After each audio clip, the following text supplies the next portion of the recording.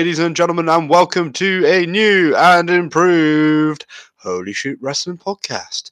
This week, we'll be hosting our very first Big Dogs, which is our version of the Slammy Awards.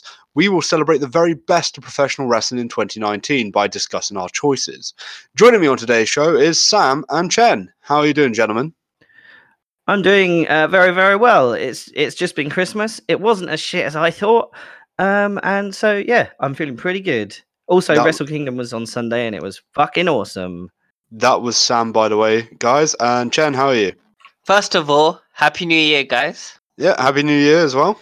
Yep, I'm doing good. I haven't actually caught up with Wrestle Kingdom yet, so I've mostly avoided spoilers, but other than that, yeah, it's been pretty good. So far, what is it? 7 days in to New Year's? Been good? Yeah. Yeah, only like an Australian bushfire and Donald Trump declaring World War III and yeah, I mean Brexit, and apart from that, you know, some great wrestling at Wrestle Kingdom I hear.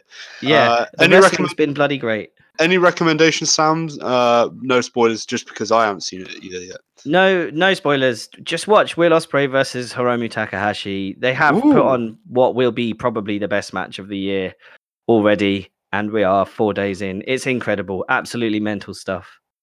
Yeah, I wonder if Dave Meltzer will break his star rating system again. Anyway, gentlemen, I have something to ask. As you might be aware that I am the very sexy lad that I am. I'm on the dating scene. And, very sexy. And I got a message earlier this week from a girl, and we were just talking about stuff. And one of the things was like, oh, so what are your hobbies? And one of the things I mentioned is doing this podcast. And which case she goes, oh, so the memes about podcasts and dating apps are true then? Do you know what this meme is? What? No. Like boys memes podcasts, you know, like is it? No, I know that. Well, my experience has been lots of people have like their profile is like I live in London. Also, I fucking love podcasts. Here's a huge list of all the podcasts I like. Yeah, but I've never seen anyone being like I do a podcast as a hobby as like a regular thing. Everyone likes hiking and travel, man. Yeah. No, that is actually true. That is actually true. But it's kind of weird because, yeah, as you said, like everyone puts down, I love podcasts. And I was like, yeah, I host a podcast. And they get really excited, right? It's like, yeah, that's the idea. Like it's the rock band of today. It's like, ooh, you're smart. And then I tell them it's professional wrestling and they go, oh.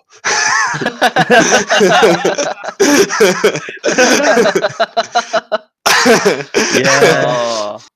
Half the time it's like, well, you know what, that's still fucking cool that you do a podcast, and the other half of the time they're just like, oh, don't ask me to listen. And I'm like, I wasn't going to ask you to anyway. Like, you know, I'm not going to enforce a hobby down your throat. Like, we haven't even met yet. Yeah, bit much. Or do they think you're on the dating app to like promote the podcast? Well, little insight knowledge that I got from Spotify, 95% of the users are male. So I'm basically, you know, hitting the right target audience by going for 5% female audience and just hoping to, you know, hit on the odd one on the odd Tinder. You're trying to broaden our listener base so that we appeal to both genders. Look, I want to increase. We have more listeners from California than there are actually women listeners. I mean, how depressing is that? The thing is as we know, as Jason's book, Women Love Wrestling, coming to you bookshops soon. I fucked that plug up really bad. I was going to make a joke about how Jason's book title is Women Love Wrestling and then say available in shops near you. But all the words just came out in the wrong order. So, listener, what I'd like you to do is make the correct joke in your head and then laugh appropriately. Sorry, I was laughing at Sam's joke. Yeah. Also, Brod. Thanks, everyone. Yep. Just say this: you're on Spotify. I think that will help in the dating scene. Oh yeah. I mean, I'm not going to comment because I did tell this girl that I will send her the link to this podcast afterwards about the joke I made. Sorry, Emily. He's a monster, Emily. Stay away from him. Yeah, I'm so single for a reason. He has dead cats under his bed. None of these things are true. I'm lying. Brod's a great guy and has no dead animals anywhere, taxidermied or otherwise. I live above a Thai restaurant that has taxidermy animals as its decor. Oh, that's appealing. That's what you want when you're eating No. some nice Thai food. I know, it's just like, do you want a pad Thai? No, there's a stuffed fox right there. It's so bizarre. Like, I think what I'll kind have a of... vegetarian, yeah. I had to go in there once to retrieve my old phone. Just, it was just like, am I in a zoo? Am I eating Thai food? Or am I fetching my phone? I do not know. Yeah, it was just... It's the it's perils just of the wilds of just- Hammersmith. Yeah, and also, I mean, pronouncing Broderick is hard enough for those who speak English fluently. God help everyone else that doesn't. That's all I can say. It took 5 minutes to retrieve my phone. It's just like, that's my name. That's my name. And like, countries where they don't have much difference between R and L in their language. That must be interesting. Yeah. No, I just mean in general. It's just like, why couldn't I be called? Why couldn't I be called Dave? Sam. Yeah. I've got two friends who have interesting, like, weird first names, and when they go to coffee shops and order takeaways, they just use Sam because it's way easier. Nobody gets it wrong. Yeah, I tend to use celebrity names or character names. I nearly went to Starbucks recently and said Jeffrey Epstein, but I thought probably not. Anyway, so let's get to it. The big dogs. So how this will work is I will reveal the 5 nominees. In some cases, it will be more than 5 for each award, and then we'll have a quick discussion on each category before revealing the results. The 5 or more nominees were ranked on a points-based system, polling all 6 regular members of the podcast, including us 3 today, as well as Jason, Mike, and Chris. So there is some mathematics and statistics behind my madness. So, gentlemen, let's kick things off with Match of the Year, and the nominees are Cody versus Dustin Rhodes at AEW Double or Nothing. Johnny Gargano versus Adam Cole, 2 out of 3 falls for the NXT Championship at NXT TakeOver New York. Jon Moxley versus Kenny Omega in an unsanctioned match at AEW Full Gear. Jon Moxley versus Tomohiro Ishii from New Japan G1 Climax Day 6. And Volta versus Tyler Bate for the UK Championship at NXT UK TakeOver Cardiff. What do you think of the nominees, gentlemen? I mean, yeah. That's all the good matches that happened this year. All 5 good matches. All 5 of them. No, there was definitely more than 5 good matches. It was actually really hard.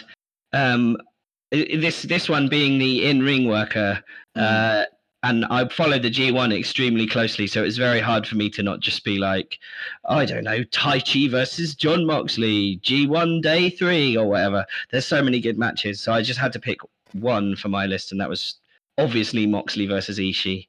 That was my personal match of the year anyway. Yeah, there was a few G1 nominations throughout. There's quite a few New Japan nominations, which is quite refreshing. But and surprising a lack of AEW nominations as well, which I guess with only a few shows under the belt, it's not that surprising. But Chen, what was your favorite match of the year? Looking at the card, my surprise match of the year that I thought was going to be like a dead match and I had no interest in, but was really, really amazing, was Cody versus Dustin Rhodes. But my favorite match of the year was Jon Moxley versus Kenny Omega in the unsanctioned match at Full Gear. Yeah. Really? So why do you think Moxley versus Omega? I think it's, well, one, it was just like, Jon Moxley was still kind of new to coming out of his WWE contract, and it was just like, in my mind, a dream match. Like, a top guy of WWE at the time versus a top guy in the independents or New Japan, and that finally happened, and it happened in like an amazing, crazy, brutal match. Yeah, Yeah, sorry. I was just going to say, like, I absolutely adored John Moxley versus Kenny Omega. I know it put some people off, like, with the amount of violence, and there was a couple of things that were a little OTT, like the mousetrap thing. But apart The from barbed that, wire trampoline. I don't mind the barbed wire trampoline. Listen, Like, listen. l- I'm yeah. all for gore and blood. As long Mm, as they both willingly sign their life away, then I'm all for it. If it was against their will, then obviously it's not great. But they signed up for this. They put on a great match, and I feel like one thing about John Moxley, he can be himself since he went independent. yeah. Yeah, I absolutely agree, and we'll probably touch more on John Moxley later in the show. Sam, your favourite match was a John Moxley match, and I believe it was the other match in this nominated list.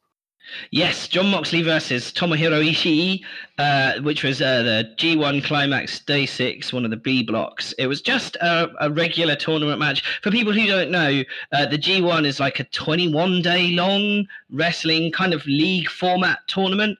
So it's like loads of matches from loads of top guys. Tomohiro Ishii always puts in a stunning performance. He's an incredible and massively underrated wrestler, I think. And then John Moxley is obviously John Moxley, as we were previously discussing. He's great. So this one had it all.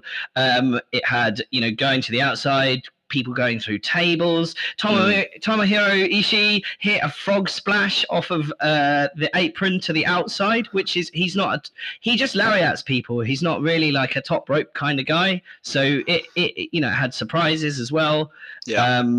It was a great wrestling match. I thought it was going to be good, and it was better than that. Yeah, when I saw Better this, than I was expecting. when I saw this on the card, I was like, "Yes, please! This is like two hard-ass bastards wanting to fight each other, and lovers of violence and hard-hitting and strong style, hardcore wrestling." I mean, yeah, this was in my top 5 of the year as well. That's how much I really enjoyed that match, and I don't watch that much G1 in comparison to say you and Mike. My favorite match of the year. It's a bit of personal bias because I was there at the event, NXT TakeOver New York. But Johnny Gargano versus Adam Cole, 2 out of 3 falls to the NXT Championship.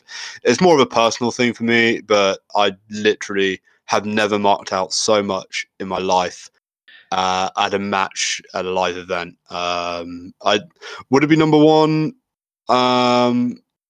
if I wasn't there? I don't know. Jason, for the record, he was there and he put it as his 10th favorite match of the year. So there's a bit of insight. So maybe I'm showing a little bit of bias, but it was a tremendous match. I mean, yeah. I can't actually remember watching it. That show was good, but so for you, it was like a proper people asking you if you were ill for the week afterwards because you were screaming so much. Kind of deal. Funny enough, I watched more wrestling the following morning, and that was like an hour-long subway journey. So it was like not too ill, but yeah, literally, I was just up and down off my seat, just like thinking who is going to leave with the title. And I also had a bet on it with one of my friends. I said Adam Cole would win. He said Johnny Gargano, and obviously I lost, but I couldn't be more pleased to lose as Gargano is being one of my favorite wrestlers in NXT. Let's talk about Cody versus Dustin, Walter versus Tyler Bate briefly before revealing the winner. Cody versus Dustin, on average, was probably like across the board most loved between us. What do you think that is, Chen? Well, one, like, Dustin, you expect him to be at his end of his career, not to put in a good performance, because everyone's associated with him with the Goldust character, like Yeah. a comedy character. So when they did the whole brother versus brother angle, I think people just like, oh, this is just a retirement match for Dustin. It's not going to be anything special. It's probably going to be the toilet break for that pay-per-view. But my God, was I so wrong? Like, just the psychology alone in that match was amazing. And Yeah. Dustin can still go. That's the funny thing. Like, he can still really, really wrestle. He was just as good as his brother in that match. I think both brothers put on a phenomenal show. I think the reason why I downmarked it on my top 10 list, it was just like the absolute ending where they embraced. I wasn't a fan of that considering the bloodbath that just ensued. I think it could have been saved for reunion at Fyter Fest, maybe. I don't know. That was the only down bit to me, but as a match itself, it was absolutely terrific. See, I think we talked about that bit on a previous podcast, and Yeah. I think I would say what I said at the time, which is I think that for me worked. That's why I put it so high up my list, because all the emotion of that got to me. If you are a brother or you have a brother, you've had a fight with him that has been probably close to cutting him or killing him in some way. That's just how you grow up. And you can go from like I'm going to kill you to like hugging it out and crying in seconds when it's your family, I think. So it made sense to me. Absolutely. And lastly, let's just talk Volta versus Tyler Bate. Is this the best David versus Goliath match that we've seen like in the past decade or so? Because I can't think of anything better in terms of big man versus small man in a long, long time. No, indeed. I think they had this match at the Progress Wembley show the year before, and this was like the perfect version of that match. Volta he's like Okada, right? He doesn't do big, complicated stuff, but everything he does looks absolutely vicious. And Tyler Bate is an absolute beast in the ring as well. So yeah, together this was like fireworks. Cool. So I'm just gonna announce him a ranking from 5th to 1st. Basically, I'll announce the points with it as well. Each nomination, top nomination from each person got 10 points. Their lowest nomination got 1 point. So we all did a top 10, and here's we just added up the points, and the winner has the most points. So obviously, with 17 points at 5th place was Moxie versus Ishii. With 24 points in 4th place was Moxie versus Omega. In 3rd place with 26 points was Volta versus Tyler Bates. And there's only 1 point in between the top two. Cody versus Dustin got 37. But the winner is Johnny Gargano versus Adam Cole with 38 points. So yeah, Gargano versus Cole is the winner. Just for context, me and Chris gave it our top match. Sam, you obviously had Moxie versus Ishii, and Chen Moxie versus Omega. Mike gave the women's War Game match 10 points, the only nomination for that match, and Jason gave Cody versus Dustin the full 10 points. So there you go. Let's move on to In-Ring Worker, and the nominations are Adam Cole, Cody, Daniel Bryan, Johnny Gargano, Kazuchika Okada, Pete Dunne, and Will Ospreay. Chen, who did you vote for as your top superstar of the year? I put Daniel Bryan. Yeah, and Sam? I had Okada down as my top in-ring worker. You see, this is amazing. Within this top 7, there's 6 different votes at the top, so it's quite interesting. Let's start with the one that didn't, but is in a very good chance, and that's Cody. A lot of love for Cody Rhodes, but didn't get 10 points. What do you think that is, Sam? I think because this is the in-ring worker award. Sorry, yeah. Yeah, so he's not particularly flashy or anything, but like he tells an incredible story. So I think sometimes his like actual move execution can be a bit sloppy, or he misses marks. He's not like he's not Ricochet, but like in terms of storytelling, there's probably nobody better in getting you to feel emotion during his matches, you know. Ooh, that's debatable. Let's flip that over to Chen. Do you think Daniel Bryan's better at showing emotion, or Johnny Gargano, which is my top pick? I think, yeah, Bryan is. And I think the only reason I would put it down to is more years in wrestling business than Gargano.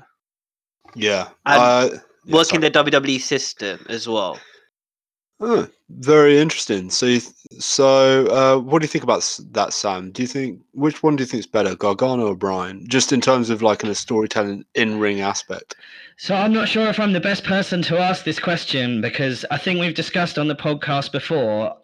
Johnny Gargano is someone who I understand why people enjoy him, but because I personally don't follow NXT really at all, apart from the big shows, I am not as invested in him or the stories he tells as most other people. So I can Shame. see where other people see that, but I don't see Shame. it myself. Yeah. Shame. Whereas, Daniel Bryan is and always has been incredible in any promotion that he's wrestled in. Yeah, I mean Daniel Bryan is fantastic. I mean, all 7 men in this list are absolutely fantastic. But let's touch upon your top pick, Kazuchika Okada. Why did you give him 10 points, Sam? He's the greatest IWGP heavyweight champion of all time. Okada is a man who is so good in the ring that one of his signature moves is a fucking drop kick. And when he hits it, the crowd goes mad. That's like...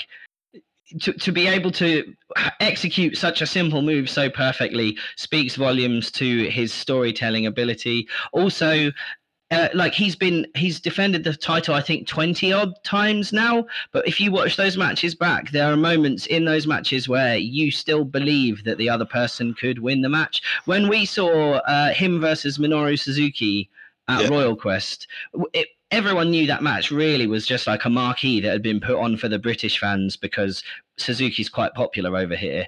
But then during the match, there were moments where the whole crowd were on their feet believing that Okada could actually lose the belt. This could be the one. Suzuki could do it. That speaks to his skill telling a story over the course of a match. I don't think there's anyone that does that better in the world. Yeah. And speaking of New Japan, let's talk about Will Ospreay briefly. He's had a terrific year. Yeah, I had him as my number 2 as well. I think he's going to eclipse Okada when as he grows into his career, does more heavyweight stuff. Yeah, I agree. The Best of Super Juniors is great. His G1 performance, like some of his stuff in there was also very, very good. So we definitely look forward to seeing more Will Ospreay. He always tries to steal the show at Wrestle Kingdom as well, which I'm very appreciative for. Let's talk a bit about NXT, Chen. Adam Cole and Pete Dunne. Talk about their greatness. How highly do you rate Adam Cole as an in-ring worker? I rate him very, very highly. Mm-hmm. Like, I've been following him probably like 2 years before he joined NXT. Obviously, with the whole being the Elite Click thing going on that he was part of. Yeah. And I always knew this guy was going to be a big star and everything like that.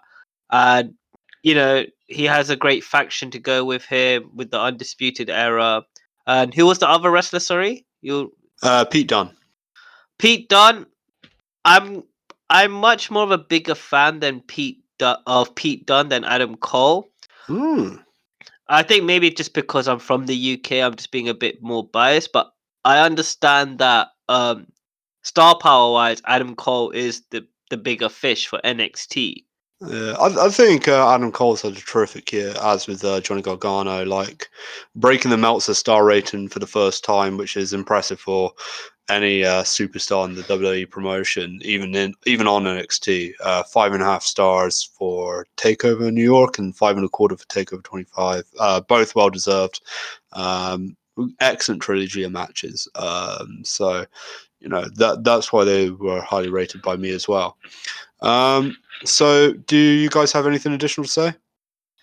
I'd just like to give an honourable mention to Jay White. I know you guys probably don't watch New Japan as much as me, so you won't like he is to you what Johnny Gargano is to me. I think in that you don't follow it, so you're not as invested in the things. I mean, I do love Jay White. I think he's improved a lot. I mean, there's so many great in-ring workers. It's very. I mean, for instance, I don't have Daniel Bryan in my top 10. So that's how great. I mean, there's. I think there's 29 between us for this category. That's how diverse a list that we came up with between us. So but Jay White was in there, and he's up and coming, and I think he's got a terrific. I mean, his matches have been great. I don't even know if it's fair to call him up and coming anymore. He's been heavyweight champion and IC champion about 5 times. Yeah. Yeah. I just I don't see him as a main eventer, but that we'll leave that for a later discussion. So Yes, indeed. Yeah. The reason, can I just say, the reason I put Daniel Bryan as my in-ring worker, Yeah. is because we got to see both sides of Daniel being a face and a heel this year. yeah, I think So that different psychology in the ring, yeah, demonstrated by him. yeah, it's just I don't disagree. I think he's had some terrific matches this year. It's just with all the talent, it's just hard to whittle. This one was very difficult to whittle down to 10. So many good wrestlers. So many good wrestlers. Like the in-ring work gets more and more phenomenal each year. So, without further ado, in joint 5th position was Pete Dunne and Daniel Bryan with 15 points. In 4th place was Cody with 24 points. In 3rd place was Adam Cole with 26 points. In 2nd place was Kazuchika Okada with 34 points. And in joint 1st, we have a joint winner. Wow. Johnny Gargano and Will Ospreay with 35 points. Boy, now there's a match I want to see. So Will Ospreay got. I screwed up earlier. I said there were 6 different 10-point nominations. Will Ospreay got 2 10-point nominations. I gave 10 points to Johnny Gargano.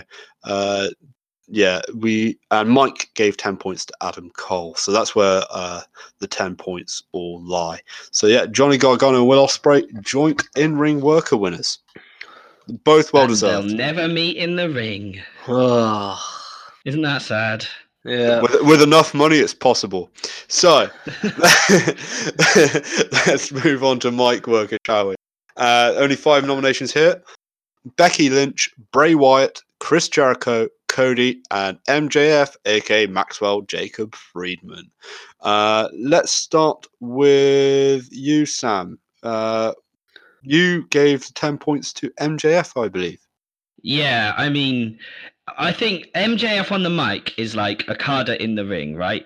You know he's going to be a slimy shit. And you're kind of expecting it. It's like, come on, say something horrible. And then he says something and you actually do find yourself thinking, you're a real fucking prick. I actually hate you. Like, he even though you know that he's playing a character, he sticks to it perfectly. He's just fantastic on the mic. And if you haven't seen the documentary about his like backstory that's on YouTube, I think we've mentioned it before. Go and look it up. Just put MJF documentary into YouTube. Oh my goodness, it's so incredible. Good. Yeah, I mean MJF is like EC3 evolved. He does everything that EC3 did in Impact, but with the stuff that he does documentary, his touring, when he does like Starcast, like you have to pay the most and you're not allowed to touch him. I just think he's an absolute genius of mic work, promo work, and character work that he deserves to be recognized. Chen, you gave 10 points to Chris Jericho. Yeah, for me, it was a very hard choice. It was either between Chris Jericho or Becky. But I went with Jericho because, he's the first AEW champion. Anything he seems to say, it just seems to be like very, very trending online. Yeah. And so, for example, a little bit of the bubbly. Like anything he says that come out of his mouth is always pure gold, and you're always going to remember it. Yeah, he's a catchphrase machine. Little bit of the bubbly, Le Champion. He's just made the list. Drink it in, man. Like just everything he does is like gold. There's no he is. Could we argue that Chris Jericho is the greatest of all time? I mean, I think he would definitely argue that he was the greatest of all time. In fact, didn't he have that as a gimmick when he was in New Japan? That was what he was trying to put over. I think he's been trying to be putting that over for years. Since Best in the World of What I Do. But I mean, he's approaching that level. Chan, let's also touch upon Becky Lynch, the only female nominee in the mic worker category. She's had a terrific year. But do you think her mic work's gone downhill slightly over the past year? And is that why you only gave her 9 instead of 10 points? I mean, so one of the things is like I can't exactly remember. I would enjoy Becky's promos when I watch them, Mm. but like a week later, I'll forget what she's talking about, or 2 weeks later. And the thing is, as well, it's like you said. I feel like her promos have been toned down a bit, like in the last few months. Whereas Mm. when it was WrestleMania season, she was just on fire and fire and fire. Like I was just watching her promo again with John Cena earlier on today, and just thinking how great she was. Oh, that promo was so Yeah. brilliant. But That, I missed that from I her. wish Yeah. I'd put her higher up my list. Actually, that I was going to say when you mentioned her, I put her fairly low down, and that was wrong. I'd completely forgotten about the fact that women's triple threat main event in WrestleMania this year somehow, and that segment where they got into the backstage brawl, they put them in the back of the cop car, and then she's Yeah. like kicking Ronda Rousey in the face and shouting "Kiss my foot, you little weirdo" at her. Top quality stuff. I forgot all Yeah. about that. I wish I'd put her higher. I think the Lacey Evans thing affected her, and the boyfriend thing affected her. But I think she got some of her mojo back recently with the likes of working with Asuka and Sasha Banks. You know, I think. What do you mean? Bad booking killed an otherwise on fire character in the WWE.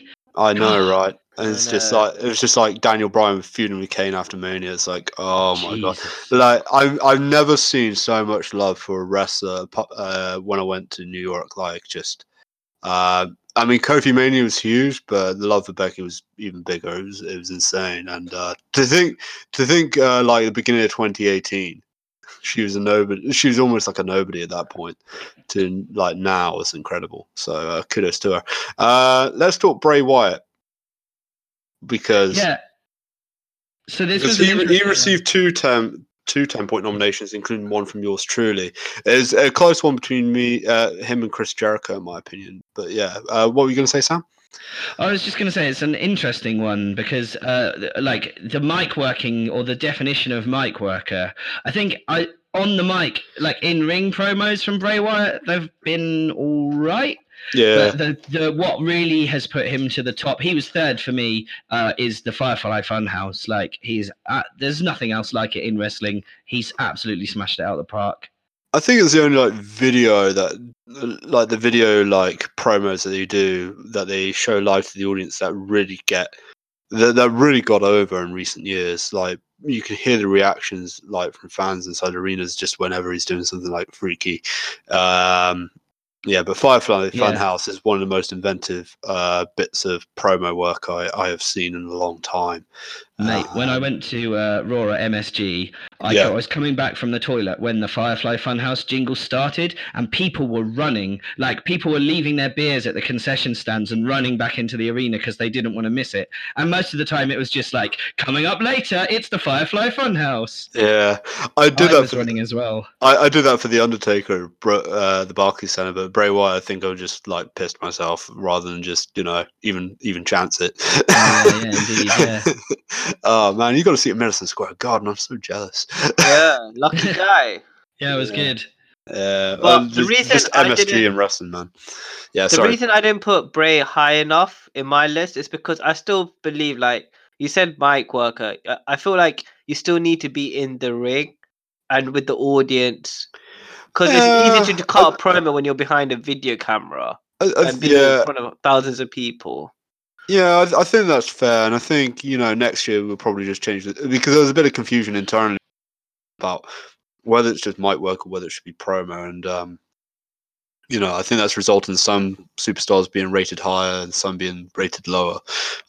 So I think next year we'll expand that to promo work. But yeah, I can't disagree with the criticisms that both you and Sam have made. So let's go into the top 5 then. At 5th place with 31 points, Becky Lynch. 4th place with 36 points is Cody. And 3rd place with 37 points is Maxwell Jacob Friedman. 2nd place is Bray Wyatt with 42 points. And the winner is Le Champion. He is Le Champion of this category, Chris Jericho, who once tweeted this podcast. Actually, twice tweeted this podcast. Yeah, so, because you so kept on no trying to bias. get the stakes. Yeah, I really wanted some Omaha steaks, but they don't deliver outside North America. God damn it! Goddamn food regulations. Once we leave the European Yeah. Union, the only benefit I'll get is hopefully some Omaha steaks. Omaha steaks and chlorinated chicken. Anyway. But yeah, anyway, just for the record, Chen, you gave Jericho 10 points. Sam, you gave MJF 10 points. Chris also gave MJF 10 points. And me and Mike gave Bray Wyatt 10 points. And Jason gave 10 points to David Starr. So an honorable mention for the King of the Indies. Oh yeah, he is very good on the mic. I just hadn't seen him. I haven't seen him do a promo this year, basically. Yeah, to be honest, I completely forgot. But yeah, he is very good on the mic. I've seen him a couple of times, and he does get the crowd worked up. So anyway, let's move on to Comeback of the Year, and the nominations are Bray Wyatt, Dakota Kai, Jon Moxley, Roman Reigns, and Tommaso Ciampa. This is a very interesting one because there's a bit difficult with one returning from cancer, one returning from severe neck injury, one returning from knee injury, and yet we have two different character changes. Let's start with the character changes. Sam, you gave 10 points to Jon Moxley. Yeah, I did. Yeah, for me, he's been the breakout star. When he was in WWE, he was someone I wanted to like because I liked his attitude, but his character was so fucking lame. He came out and cut a promo about wanting breakfast for dinner, and I just thought, you're an idiot, mate. Yeah, when did you, because you had a long gap, when did you get back into WWE? So it was after the Shield had split up. The first, so I think it was 2015 Rumble was really when I started watching it properly again. Oh man, see, I loved Dean Ambrose in 2015, up until about 2016, but they should have put the WWE Championship on him instead of Roman, who deserves it now, and Seth Rollins, who I've never been convinced by as a main eventer. Dean Ambrose, I thought, was the guy, and yeah, I completely agree with his stuff now as Jon Moxley in AEW and New Japan. He is one of the fucking coolest people in professional wrestling. Oi, mate. When you hear if you're watching a New Japan show and you hear the motorbike go off, everyone goes nuts. Even the Japanese fans are standing up to try and see where he's coming in, and that's a big deal. If you can get Japanese fans to get off their asses and onto their feet. Yeah, I mean, I wish he was in New Japan full time. No offense to AEW, but his stuff in New Japan this year has been far more awesome. From G1 to the United States Championship run to stuff with Shota, Death Rider Jon Moxley is just one of the coolest characters. The other comeback of sorts, but it's more of a character change, is The Fiend, Bray Wyatt. Jason and Mike gave this 10 points. What do you think of the complete shift in The Fiend? Bray Wyatt. Chen, I'll start with you. Okay, so obviously there's two sides to Bray Wyatt, like his Firefly Funhouse bit, and then obviously how he comes into the ring. He's still being the same character in a way with the mask and everything, right? Yeah. So I just think promo wise, obviously Bray hasn't completely changed, which is good. It's one of the best things, probably is the best thing in WWE right now. But his actual wrestling ability is still the same to me. It's not like there's no different moves apart from his finisher. Yeah, I kind of thought that too, actually. Like when he re-debuted, was it Hell in a Cell where they had the red Hell in a Cell match? Yeah. Or was that SummerSlam? You can never tell when a Hell in a Cell match is anymore. Anyway, that match. Hell in a Cell is at Hell in a Cell. but then also it's sometimes at WrestleMania, or it's also apparently at SummerSlam. But yeah, the SummerSlam was his debut match as the Fiend against. Yeah, because he took out Finn Balor. Yeah. What was the Hell in a Cell? Oh, was that Seth a match?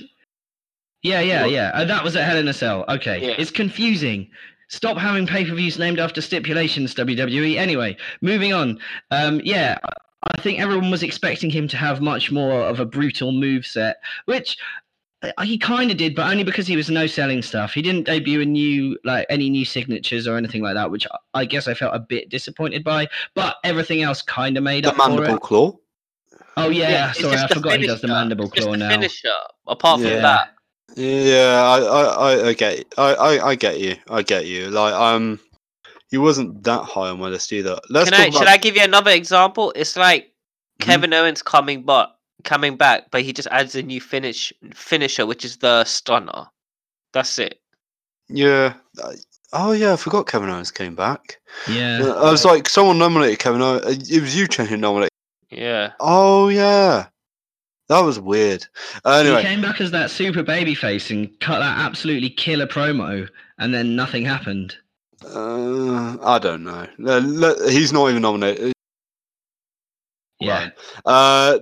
The two like major NXT injuries was Tommaso Ciampa, Dakota Kai, which happened earlier this year. Ciampa, it cutting short the rivalry Johnny Gargano, but coming back as a face, and Dakota Kai coming back as a face, operating as a tag team with Tegan Nox, and then turning heel at War Games. Do any of you want to touch base briefly on these returns? I mean, yeah, it was so sad when Champa got taken out. Yeah. Because his feud with Gargano was so hot and everything like that. It could have carried on and everything, and then to put everything on a halt. And once you put something on a halt, like a storyline, it's hard to revisit a couple of months down the line, in my Yeah. opinion. So it's good that he came back, not as a heel, but as a face. Yeah, I think he turned face at the end of Takeover New York when he Yeah. embraced Gargano. It's kind of a. I wasn't like. There's not much that he can do, but yeah, it's great to see his comeback videos. It's very cool. On his journey to come on. I'm screwing up, gentlemen. On his journey to coming back to NXT, I'll just briefly talk about Dakota Kai. I mean, first major knee injury, I think, in her career. But to come back, she was really over as a face, and then to turn heel like that, it's pretty impressive comeback. So yeah, just that's some thoughts on Dakota Kai. Last but not least, Roman Reigns coming back from leukemia. I think we can all agree that he's an absolute hero. I mean, yeah, for beating cancer, but like, I kind of actually forgot that was this year.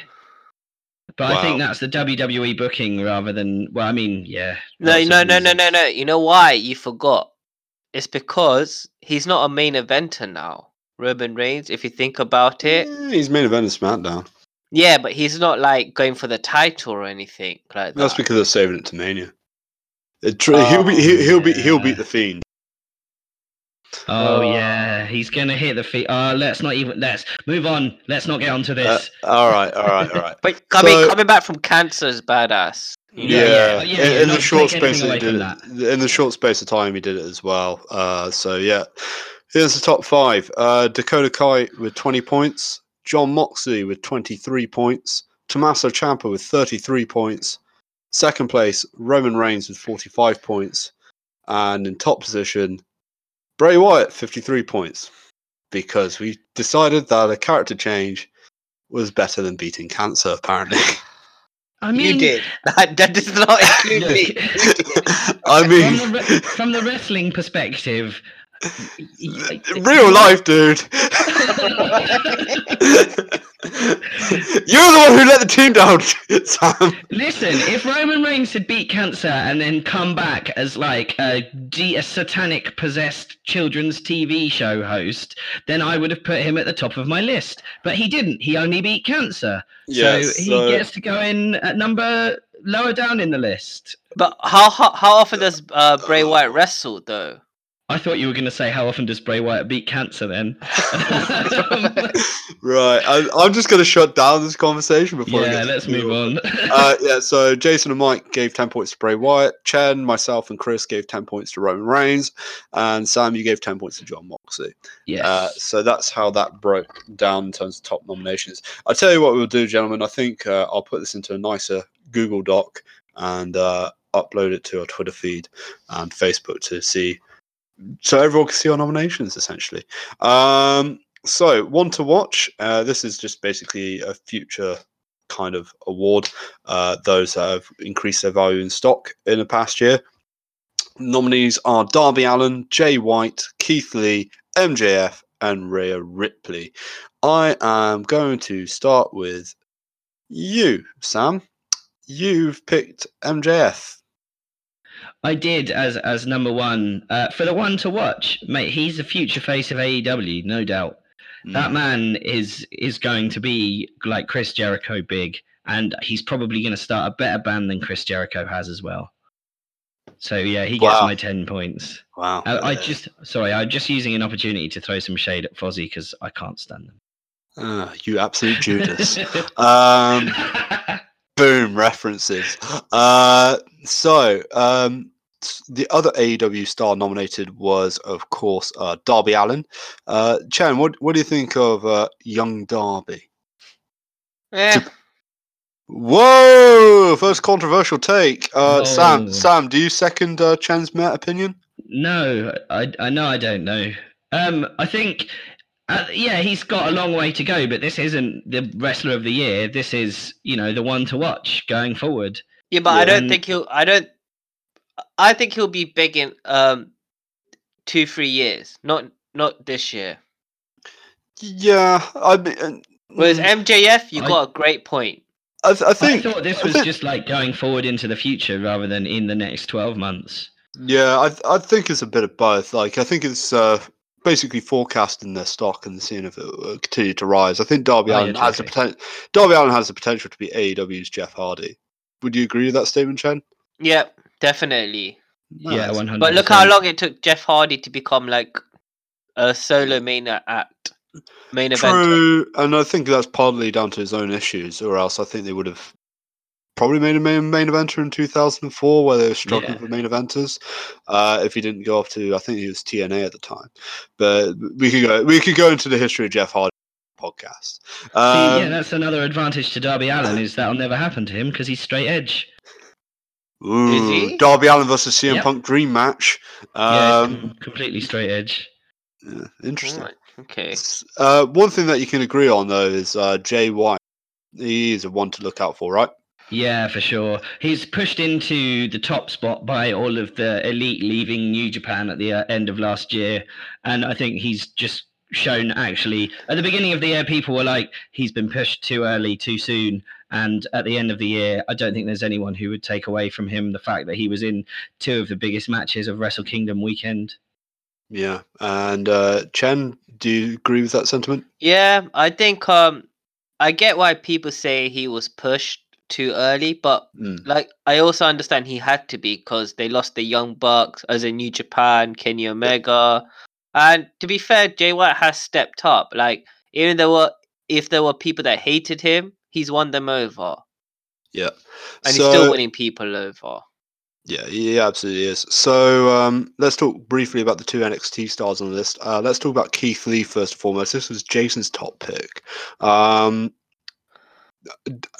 Sam, you didn't put him down. Do you not bask in his glory? So I actually kind of forgot a little bit about Keith Lee. I tried not to put too many NXT people into my top 10 because I thought I don't actually watch it that closely. But I do agree that Keith Lee is an incredible wrestler. That's stuff with Roman Reigns at Survivor Series. What? Wait, what's... Yeah, sure. I don't think I watched Survivor Series, to be fair. Or if I did, I was too pissed at Belushi's and I don't remember it. Yeah, join us at the Royal Rumble meetup at Belushi's. You can see me get too pissed to remember. No, I love the Rumble. Yeah, that's probably the only event that I'll ever stay sober for. But yeah, I think Keith Lee's absolutely terrific. He came close to topping my list. He's consistently improved over the year, and it's proof that the NXT developmental system does improve like people's performance in terms of mic work and promos and characters, which coming into 2019 he was a bit bland, and now he's been absolutely terrific. He's a great wrestler to show people gifs of. All those gifs of him just like brutally chucking someone miles and miles away. Or the Adam Cole one. The shoulder tackles. Yeah.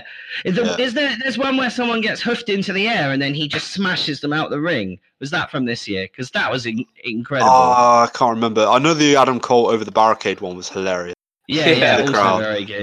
There's also the one where he sneaks up and like just grimaces at Finn Balor. That's a new one that's popped up recently. He is a very giftable man.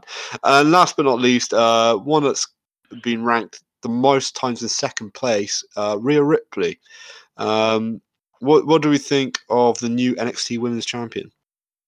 It's I a think she's shame bad. she said those racist things on Twitch, but apart from that, she's doing really well. Oh, this is news to me. I don't know about this. I'm Oh judging my! on- Oh yeah, that was She- before she became big, right? Or was it recently? Yeah, well, I think it was in the last year. I don't know if it was racist, to be fair. She said some stupid stuff on social media, and then she kind of tweeted a non-apology. But this isn't really about whether or not you're a good person, I suppose. It's more about whether you're going to be good at wrestling. And Well, you there ranked is her no- pretty high, Sam. So Yeah, exactly. That's what I'm saying. There's no question that she is extremely good at Wow. wrestling, and she's only going to get better. Yeah, my top pick was actually Randy Orton. You know, Fuck off. I'm joking. For reference though, there's one absolute piss taker that did put Nicholas down. So Mike. yeah, Yeah, how did Get- I know? fuck you, Mike. He loves Oh, Nicholas. I mean, if Nicholas turns out to be like the youngest WWE champion, we're all going to look like dicks, you know. You know, but yeah, Rhea Ripley, absolutely fantastic. Like compared to where she was at the beginning of the year, she's now like one of the top women's wrestlers in NXT. Like she wasn't that good in the ring, but it's so crazy that 12 months ago, this podcast tweeted out. I think it was me. It might have been Jason. Tweeted out Rhea Ripley was the NXT Future Star Award winner. And boom, look where she is now. Holy shoot predicts the future. You know, she's in the top 5. But does she win? We're Nostradamus. Actually, yeah, she liked that tweet. That's why I remember it. So, yeah, our first interaction with a WWE superstar. Love it. Anyway, so let's get down to the top 5 then. 5th place was Jay White with 19 points. 4th place with 24 points was Darby Allin. 3rd place, I'm surprised by this, with 28 points, Keith Lee. And there's only 1 point in between the top 2. MJF gets 44, but Rhea Ripley wins the award with 45 points. For the record, I voted Rhea Ripley as my top superstar. Sam and Chris gave MJF 10 points. Jason gave Keith Lee 10 points. Mike gave 10 points to Darby Allin. And Chen, 10 points to the Velveteen Dream. So, do you want to briefly touch upon that before we move on to best entrance, Chen? No, let's just move on. He didn't make it the top 5, so there's no point. Yeah, you were the only point to give him any points as well, just for the record. So, entrance, best entrance. And the nominees are Finn Balor, Jon Moxley, Tai Chi, The Fiend, and Velveteen Dream. I want to start with Tai Chi because, Sam, you just need to describe it. It's amazing. So first, some really cheesy church organ music hits, and you think, what is going on here? And then his model, I don't know if she's his girlfriend. I don't think she is. I think she just accompanies him to the ring. Anyway, Miho Abe, who is his accomplice, she comes out and kneels down on the ramp, and then he walks to the ring in like a huge robe, singing his own theme song, which is like this mad operatic like church organ music. It's really weird. And it's brilliantly, fantastically New Japan. I think his subtitle is The God Emperor Tai Chi. And then, then when he gets in the ring, he rips off his trousers. I forgot about that bit, which is an important part of the entrance, and gets a pop. He also has a shiny metal glove or something, and the glove is possessed by an evil spirit. And the Phantom of the Opera mask. Like, Yes. it's just, if Phantom of the Opera met the Undertaker and had sex with Freddie Mercury, that would be their love child. Yeah, indeed. Yeah, Tai Chi's going to be the one to watch this year.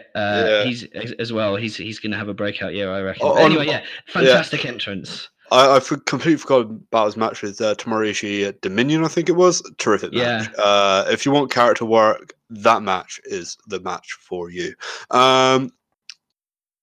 Funnily enough, no, I'll tell a lie. The other New Japan entrant is Jon Moxley, also in AEW, but I think we're all giving him nominations for his New Japan entrance. We've already touched about that, so I don't think we need to go into that too further, which leaves the other 3, which are in WWE. Let's talk about Finn Balor first. Demon Balor. can you ever go wrong with Demon Balor? No, so I actually admit that I had a really hard time ranking this list because I forgot about a lot of wrestlers. I was kind of sat there going, there's not that many people who don't just kind of walk to the ring and point at people, you know? But yeah, Finn Balor, Demon Finn Balor, I'd forgotten about because he's only done it, like twice this year? They stopped him doing it for ages. He didn't do it at WrestleMania either. No, I think he did it at WrestleMania. Because he did it at WrestleMania and the first Saudi show. Yeah, he definitely did it at WrestleMania because he fought Bobby Lashley for the Intercontinental title as a Demon, but not at Royal Rumble not a Royal Rumble when he wanted Brock Lesnar for the Universal title. Yeah, was that when he did the? Oh, so I'm getting it mixed up because I know he did the Finn Balor Club is for everyone. Thing. Oh yeah, that was WrestleMania 34. Oh, okay, that was last year. Yeah, Fair enough. Yeah, that was a year before last now. Yeah. And I think his NXT entrance is pretty cool, like with the spotlight and doing the arms out thing to begin with before turning into the two guns to represent the Prince. I think that was I just reenacted that. So if my audio went down, you know why. Sorry, listeners. So yeah, Finn Balor's pretty cool. Velveteen Dream. That New York entrance is just a thing of beauty. Was that where he dressed up as Hulk Hogan? No, Statue of Liberty. Oh yeah, yes. Yeah, I think he did like Tyler Breeze ripoff at TakeOver 25, and he dresses like he did like an entrance of the Toronto Raptors at TakeOver Toronto as well, like their cheerleaders. So he always has special entrances. And that's why I put him as my top number one. Because with Velveteen, you always get something different. Whereas, with the other wrestlers, once after like the third or fourth time, you're used to their entrances. Like, you're not surprised, whereas part of Velveteen is you want to see his entrance. Yeah, I guess that's like a draw, yeah. I wonder if that's because he is the only one who wants to do it, or if that's because he's the only one that's allowed to do it, though. I think it's NXT has always gave like a personal to like special entrance. So you had like Demon Balor, you have Shinsuke Nakamura do it, and I think that's been passed on to Velveteen Dream now. So once Dream eventually moves to either Raw or SmackDown, I don't think that will be the case, and then you'd probably have a new wrestler get like a unique entrance. But yeah, I think it's one thing NXT does very well in general, just as a comment, like their entrances are so much better than any other promotion. It's surprising given that they're like obviously intended to be a lower budget promotion than the two main roster shows, and yet most main roster wrestlers just have walk to the ring. It's just, I think it's just different tone, lighting, and whatnot. Maybe it's there's still some spectacular main roster entrances. Let's not beat around the bush, But NXT pretty much does everything better, except for this entrance, the Fiend. The Fiend is very popular. When you first saw his entrance at SummerSlam, what did you think, guys? The first thing that I got. All right, you go, Sam. Oh, sorry, no, you go, Chen. It's fine. All right, I will. That's the first thing that my eyes pointed to when Bray Wyatt made his entrance as the Fiend was the lamp of his head. Yeah, same. Yeah, that fucking like freaked me out. I'm not gonna lie. I was like, ugh. Like, I'm a lover of horror, so if you like can creep me out like any way possible, like. I remember us seeing it and being like, well, I think we were all at Belushi's for this one. Yeah. And being like, whose head is it? And then realizing, oh no, that's actually Bray Wyatt's head. Is the lantern. Yeah, really cool. Yeah. It shows you actually don't need maybe big pyro or anything to have a cool entrance. You just need effective lighting and a cool prop. Bray Wyatt's always had a cool entrance, whether it's a Fiend or... just Bray Wyatt. Yeah, it used to be the only cool thing about him, actually, in fairness. I like his theme as well. Yeah, both his themes are absolutely sick. So do you want to comment on any other entrances before I move on? Can I just give one honourable mention? I know we're trying to get through quickly, but to Minoru Suzuki, I mean, yeah, it's not, again, it is just a walk to the ring entrance, but he has that song. When I watched Royal Quest live, I realised that people in the crowd were singing the whole song. If you watched the VOD of that show back, Yeah. the commentary team are like, everyone in London knows the words to this song that's all in Japanese. That's completely mad. And then, like, I've never heard that line sung louder. It's great. He's a legend. Fair enough. Yeah. If I had to give an honourable mention, it'd be to the best in the world, Shane McMahon. He didn't get my 10 points, but I did like that entrance. He does have a cool entrance, though. Yeah. Anyway, top 5 time. At 5, it's Demon Finn Balor with 20 points. At 4th is Taichi with 21 points. Yes. Third is John Moxley at 27 points. Second is Velveteen Dream with 31 points, and an overwhelming 52 points has gone to The Fiend. So Jason, Mike, and myself voted for The Fiend. Chen voted for Velveteen Dream. He was a close second for me. And Sam and Chris both voted for John Moxley. So top 3 getting all like the big points. Let's move on to tag team. And the best tag team nominees, keep that in. I'm a professional. Are Aussie Open, the Kabuki Warriors, Kyle O'Reilly and Bobby Fish, the Lucha Brothers, Santana and Ortiz, and the Young Bucks. So I'm going to kick this off with the Young Bucks, and I say I didn't give them any points. I don't like them. Deal with it. I also didn't give them any points because I think if this was we were doing these awards 5 years ago or 3 years ago, I'd have given them way more points. But now it's like they've been indie wrestlers for so long, right? That people used to give them credit for always having the same match. Because when you go and see the Young Bucks, you're going to get a Young Bucks match where they do the Young Bucks stuff, and that's what you paid to go and see. And that's fair. But when you're doing weekly TV, you can't just do that every week. Like, you can't win every match with the Meltzer driver. Nick selling his back in every single fucking match. It's like, come on, lads. Yeah. I'm just, I like for every great match they have, I find one match very infuriating. Like I really didn't like their match with the Lucha Brothers at All Out, I believe it was, but I really like the match at Fight for the Fallen with the Rose Brothers. So it's just more frustration with them. But Chen, you gave them the full 10. Yep. So what do you say in response to our moaning? So I get it. With the Young Bucks, it's more like an old school versus new school. Whereas, the old school heads will keep saying, "Oh, the Young Bucks are not selling. They're just doing countless dumb spots that doesn't need to be done." But for me, it's just all entertainment. It's like the old heads will be saying all this, "Oh, screw that flippy shit." But for me, I admire their storytelling in the ring. Sam, I know you said you don't like Nick selling his back. I love it. I love their matches. I think they make tag team very, very entertaining. But also, let's be honest, without it, if it wasn't for them, there wouldn't be another brand as well, AEW. So it's just what they contribute to the business this year as well.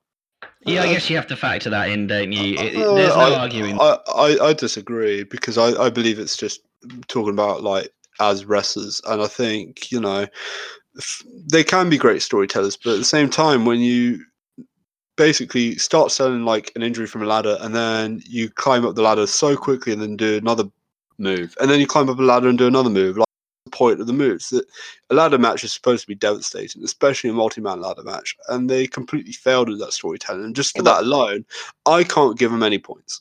But Brod, have you ever had like have you ever played football where you got tackled really badly, but you just carried on because of the adrenaline? Yeah, but it's just not really the same thing. It's just you got to be selling. You got to be selling the fact that you're down, and it's just there's no real craft in that match at all. And for every 5-star that it gets from like someone like Dave Meltzer, who apparently knows everything about wrestling, there's someone like me that just goes, well, that's just done. Anyway, let's move on before we get into too much. I was going to say, this is obviously a very, very difficult topic, given I didn't give them any points either. So we could have a whole episode about this. So let's go on to their opponents, the Lucha Brothers, from that match, who all received points across the board. Are the only person in this top 6 that did. just to let you guys know. What do you think of the Lucha Brothers? They were quite low down on my list just because I haven't liked their work in AEW, but their work in Impact was terrific. Sam, you've probably seen both, so what do you think? I think the Lucha Brothers are definitely one of those tag teams that have been around in Mexico for a while, and now they're finally starting to break out across the rest of the world. For me, that Young Bucks ladder match they really held that match together for me. They made that match into a really good match from like just another Young Bucks jumping off ladders type match. But then also they're kind of actually quite good at storytelling in the ring too. Some of their matches I watched in AAA where like people expect them to be kind of leaving the promotion, and then they're like, yeah, it's good. They're good at wrestling basically. And Chen, what do you think of the Lucha Brothers?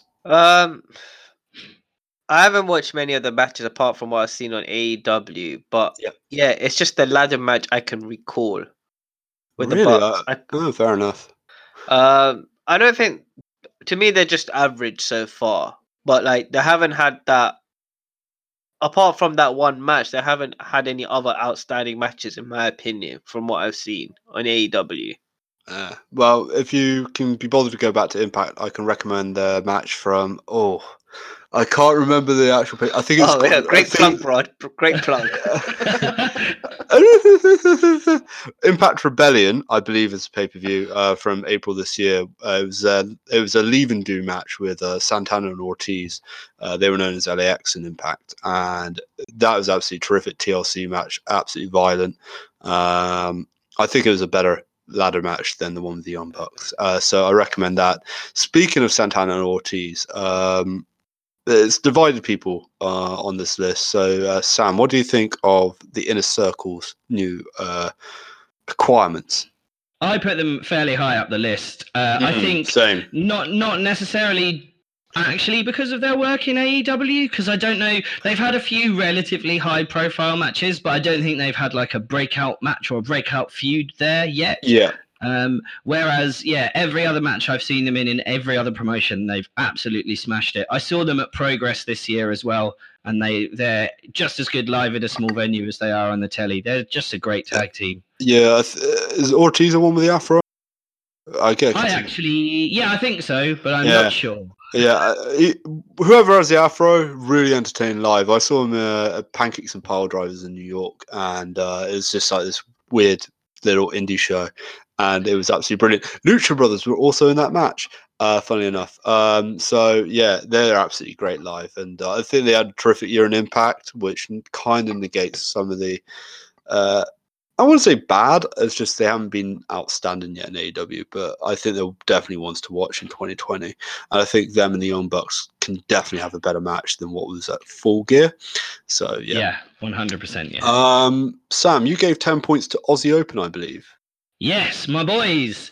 They are probably the biggest up-and-coming tag team in the UK at the moment, I think it'd be fair to say, and I guess across the world, but they're both based in the UK, so I'm claiming them even though they're Australian. They've had a fantastic year in every promotion they've wrestled in. They had one of my, I think, top 5 matches of the year was the ladder match they had with the Swords of Essex at Progress Chapter 87, correct me if I'm wrong, which was the Swords of Essex, of course, is Will Ospreay and Paul Robinson. And it's one of the most brutal kind of TLC matches I've ever seen. And I was there live. Like, it was terrifying and fantastic. Glorious wrestling violence, as John Moxley would say. And then also to be featured on the New Japan Pro Wrestling card at Royal Quest was great. Really good to see them there. I think they probably would have been in World Tag League had Mark Davis not tragically got injured. So they're going to be ones to watch when he gets back from injury, which should be soon, I think. Yeah, I mean, I've always enjoyed Ozzy's favorite independent acts, so it's great to see them do stuff now in New Japan. I can't wait for them to climb the ladder of success. I'm surprised it hasn't happened sooner, to be honest. Yeah, well, I think there's a lot of great talent thing. We're more exposed to wrestling than ever before. Speaking of great talent that came from the independent and become hugely successful, my 10 points went to Kyle O'Reilly and Bobby Fish of the Undisputed Era. What are your thoughts on the Undisputed Era's tag team, Chen? I love them. I think they're badass. And this is my point about what I'm trying to make about a tag team. Like, if you're part of a faction, can Yep. you function without that faction as a single wrestler or as a tag team? And I think Kyle O'Reilly and Bobby Fish have made a name for themselves. Yeah, I think the beauty of the Undisputed Era, and we'll probably talk more about this in the faction, is that the wrestlers themselves can do standalone, and they're heels that win clean most of the time. And Fish and O'Reilly have had some outstanding matches, especially Kyle O'Reilly. I think he is probably the most underrated gem in NXT. But both of them, just absolutely superb tag team wrestlers. Every single tag team match they do has been fantastic in NXT. And whenever I see those two names pop up, I'm definitely not missing that episode, whatever it takes, like Avengers Endgame. Last but not least, let's talk about the only women's tag team on this list, the Kabuki Warriors, which I'm surprised that they're this high, to be honest. But yeah, what do we think of Asuka and Kairi Sane as a tag team? It surprised me, that combination, because I thought, why not Io Shirai? But then obviously I guess either one of them had to stay down in NXT to be, the nasty foreigner down there, or to be Japanese bitch, as Io said in that video. Io was a face at the time. Oh yeah. But I mean, long-term booking, mate. Yeah. They needed. I don't know. I didn't understand why Io Shirai wasn't in this tag team, and the name of the tag team was a bit strange. But I read in an interview that they picked it themselves. So fair enough. Yeah, Chen, Really? we were there when they got named on SmackDown. We're like, what the fuck? Yeah, I remember Page's Music came out, and I heard the name when I was ordering a beer, like through like the O2 doors, and I was like, the fuck? And I genuinely thought they said Bukaki Warriors. I'm like, No, that's and a I'm different like, thing. yeah, exactly. And I was like, that's unfortunate for Paige. Oh dear. Vince McMahon's a wrong one, isn't he? And then it's like I came down and I was like, did I hear that correct, Chen? And Chen was just like, no, it's Kabuki. And I was It's like, like I had to Google it, and I was just like, oh, okay, so it's only just a bit insensitive, not. It's like Japanese shadow puppetry. To me, it sounded like someone in their writing team had just written a load of Japanese words on like a board and then thrown darts at it and been like, "Yeah, that'll do." Yeah, that's why I can just imagine Vince going, I really want to be sushi. God damn it, it's exactly. Kabuki. But that's why I'm very surprised you just said that they picked it out themselves, the wrestlers. So I mean, it's the WWE, right? They might just be saying that. They might have wanted other names, and then eventually writing was like, "What do you think about Kabuki Warriors?" And they went, "Yeah, all right." And then the writers were like, "There, you heard it. They picked it. There." So I don't know. I will say this though. Sorry, Chen. So I had them on my list, and I only started to really like them as soon as they ditched Paige and went heel. Yeah, same. And the stock, especially Asuka's stock, has gone back up to where it normally was before she lost to Charlotte at WrestleMania, in my opinion. Yeah, I think Kairi's stock has risen as well. Yeah, and that TLC match they had was amazing as well. They had recently. Ooh, I would say it was a disaster. Like just You because think so? Kairi's concussion, like it was. Yeah, I didn't. I mean, that's just couldn't one- watch it for that reason. Charlotte Flair made that very uncomfortable. But it's just one. And I expected better whole from Charlotte. match. But anyway, it was up to the point where Kairi looked to be concussed. It was actually really good. I do agree with that. But now, when you tune into WWE, I think that I'm more excited about the Kabuki Warriors than any of the other tag teams. Yeah, I think that's fair. I mean, they're the only main roster. I mean, would you say the women's title Raw- is more relevant right now than the Raw and SmackDown? I think it is. I think you That's make. down to I'm going to say that you make a valid point, and I think part of that is like them turning heel. I think part of that is also feuding with Becky and Charlotte. So yeah, I think that's a very valid point. In fairness, Yeah, I can't really argue that. I can't even. I don't even know who the tag team. Oh, wait, it's Viking Raiders.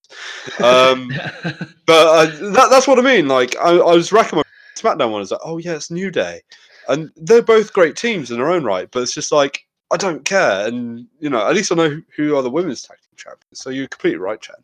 So any other thoughts before I announce the results? Nah. Okay. No. Cool. Fair enough. Fifth place is Aussie Open with 23 points. Fourth place. Fourth place.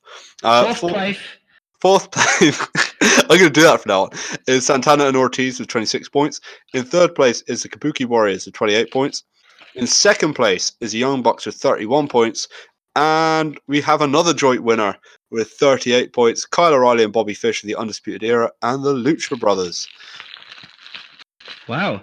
Widespread of points there, because the Young Bucks are way high and I don't give them anything. Same with O'Reilly and Fish. Yeah, so the only tag team that got points across the board were the Lucha Brothers.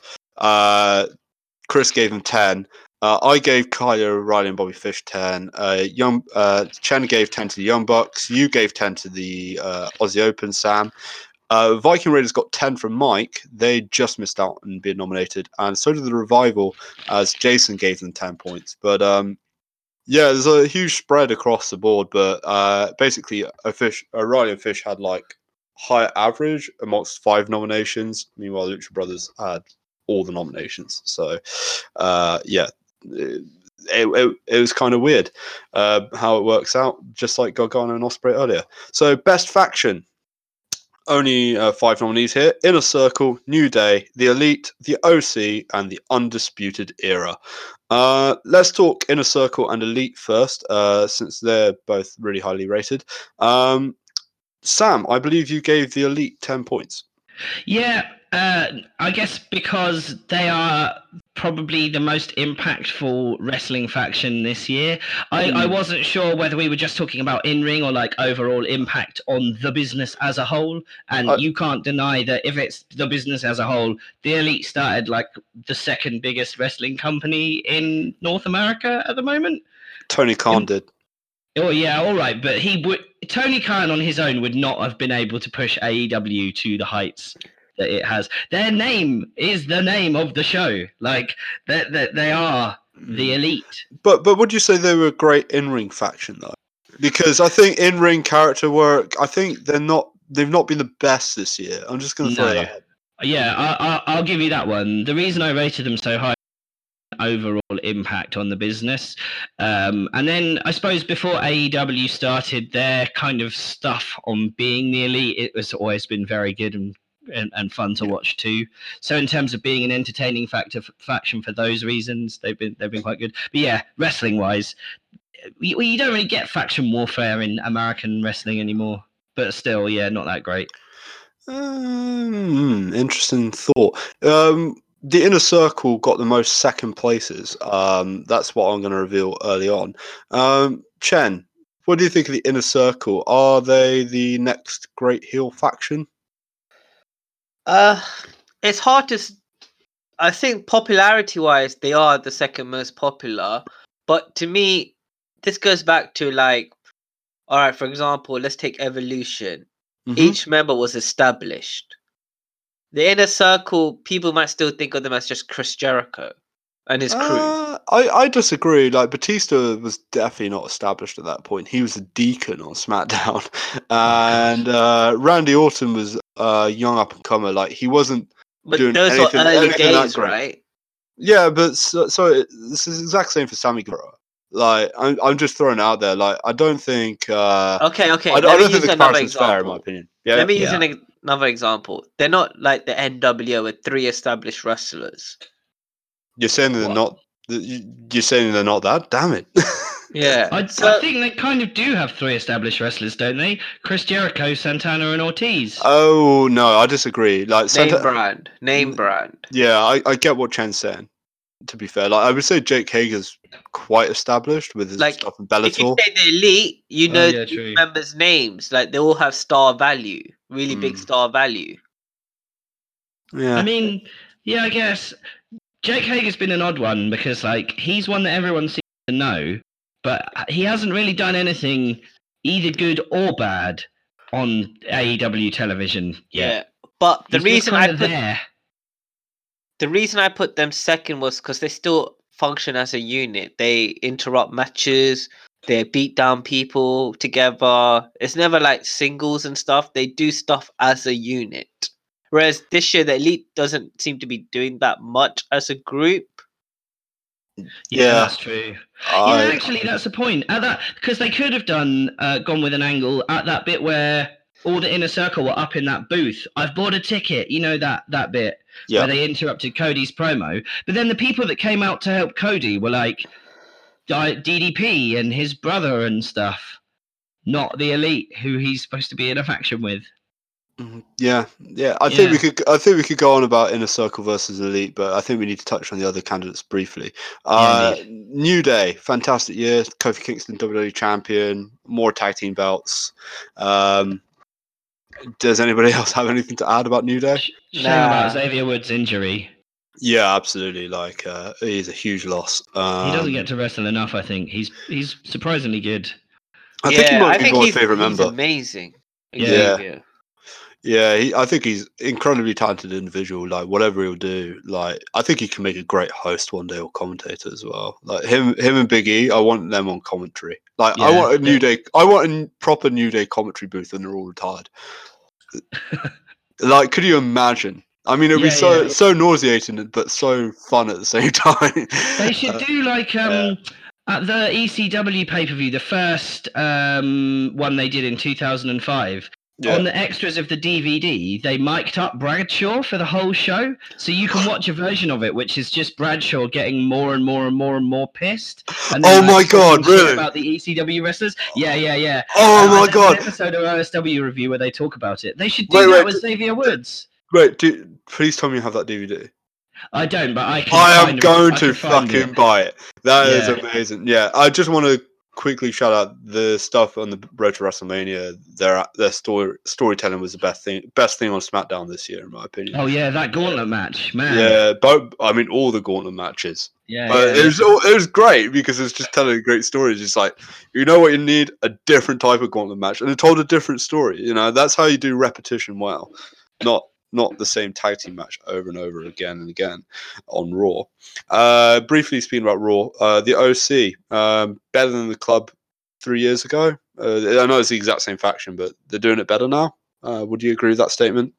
Yeah, I think so. They were definitely the people, when I was at the Madison Square Garden show, they were the T-shirts I saw the most frequently, actually. Really? Which was Interesting. surprising. Yeah, well, they had that cool design on sale there, so I think a lot of people have probably bought them and put them on. But still, yeah, more popular than I was expecting.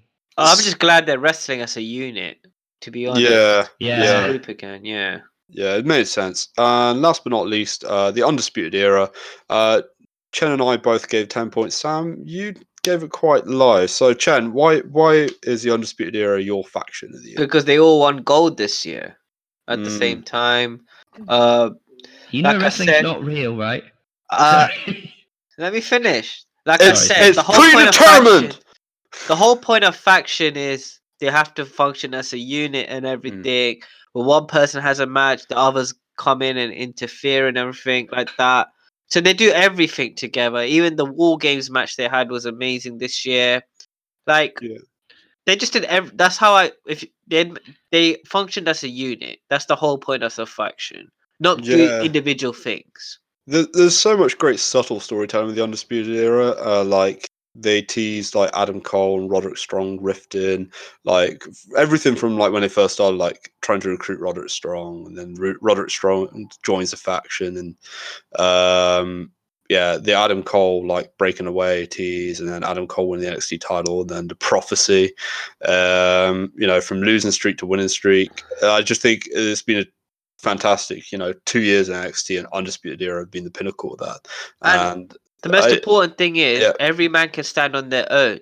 They don't need absolutely. Like Adam Cole, terrific matches, trilogy of matches with Johnny Gargano. Roderick Strong's been a great North American champion. Yeah, I mean, you're absolutely right. So, without further ado, here's a top 5. On 29 points was the OC. On 30 points was the New Day. On third place, the Elite with 44 points. In second place was the Inner Circle with 51 poins. And top position was the Undisputed Era with 54 points. Everyone but Sam gave Undisputed Era 10 points in this category. So I don't watch NXT. if you did, you probably would give him 10 points. Yeah, maybe I would. Yeah, I you mean, probably would have put Bullet Club in if you watched New Japan, But there we go. Yeah, I mean, I would love to watch more New Japan. Like, I think the stuff with the Switchblade era has been pretty interesting, like from what I can read. So I definitely will try to check out more New Japan in 2020. Tough though, eh? Too much bloody wrestling. I can just ditch Raw and SmackDown. I mean, I got rid of the network recently. Sam. Yes. You gotta understand, Brod's dating now. He's on the dating scene. He doesn't. Oh have yes, that I much forgot. time for wrestling. That's a different type of I just don't wrestling. I just don't need time for sleep anymore. That's anyway. We're down to 4 final awards. Let's get through this one pretty quickly because it's pretty obvious. It's down to 2, really. Best weekly show: NXT, AEW Dynamite, Impact Wrestling, SmackDown, NXT UK. That's in a random order. Let's talk about Impact briefly, Sam. We've both seen bits of it. What do you think of Impact? I think it's probably the best, I'm just going to tune in for this one-off show and then oh, wow, I actually saw probably one of the best matches I've seen this month or in a while, Yeah. It's consistently actually pretty decent. They've done a really good job of undoing the rot that Billy Corgan and the TNA era kind of placed on them as a company, which I think is pretty cool. Yeah, the total non-action global full stop wrestling, whatever it is. Yeah, they've done a terrific job. Don Callis and Scott D'Amore, and there's another producer, and Jimmy Jacobs is also a booker there.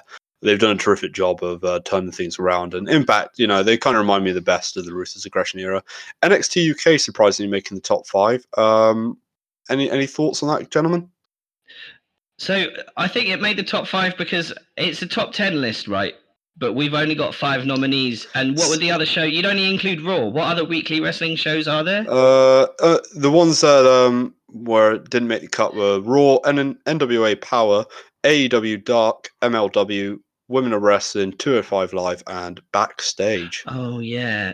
So not really a spread of incredible shows there. I think NWA Power's underrated, but but they've only done a different time. And also they've only done about 10 episodes, so you couldn't, if it's our year and awards of the year, it wouldn't really be fair to include them because they haven't been running that long. They've only been in the last quarter. Fair enough. SmackDown, great start to the year, and then after WrestleMania downhill. Chen, you gave this 10 points. Why did you give SmackDown 10? Out of WWE, to me, it was my favorite show. Like you said, it started off great due to the New Day and Daniel Bryan. And in the middle of the month, it went downhill and everything. But I feel like it's finishing off strong, mainly because maybe the move to Fox helped it become more entertaining again. And just seeing different matches and everything. I was disappointed we didn't get to see more Brock Lesnar on SmackDown, even though he was drafted. But SmackDown's the one for me. But they get Alexa Bliss and Nikki Cross, so it's all good. Oh yeah, that's true. So here's, this has been a fight between many wrestling fans on the interwebs, AEW or NXT. So I'm just going to throw that question out to you right now, guys. AEW or NXT, Chan? I put AEW over NXT. Sam, did you put AEW or NXT? Oh, AEW.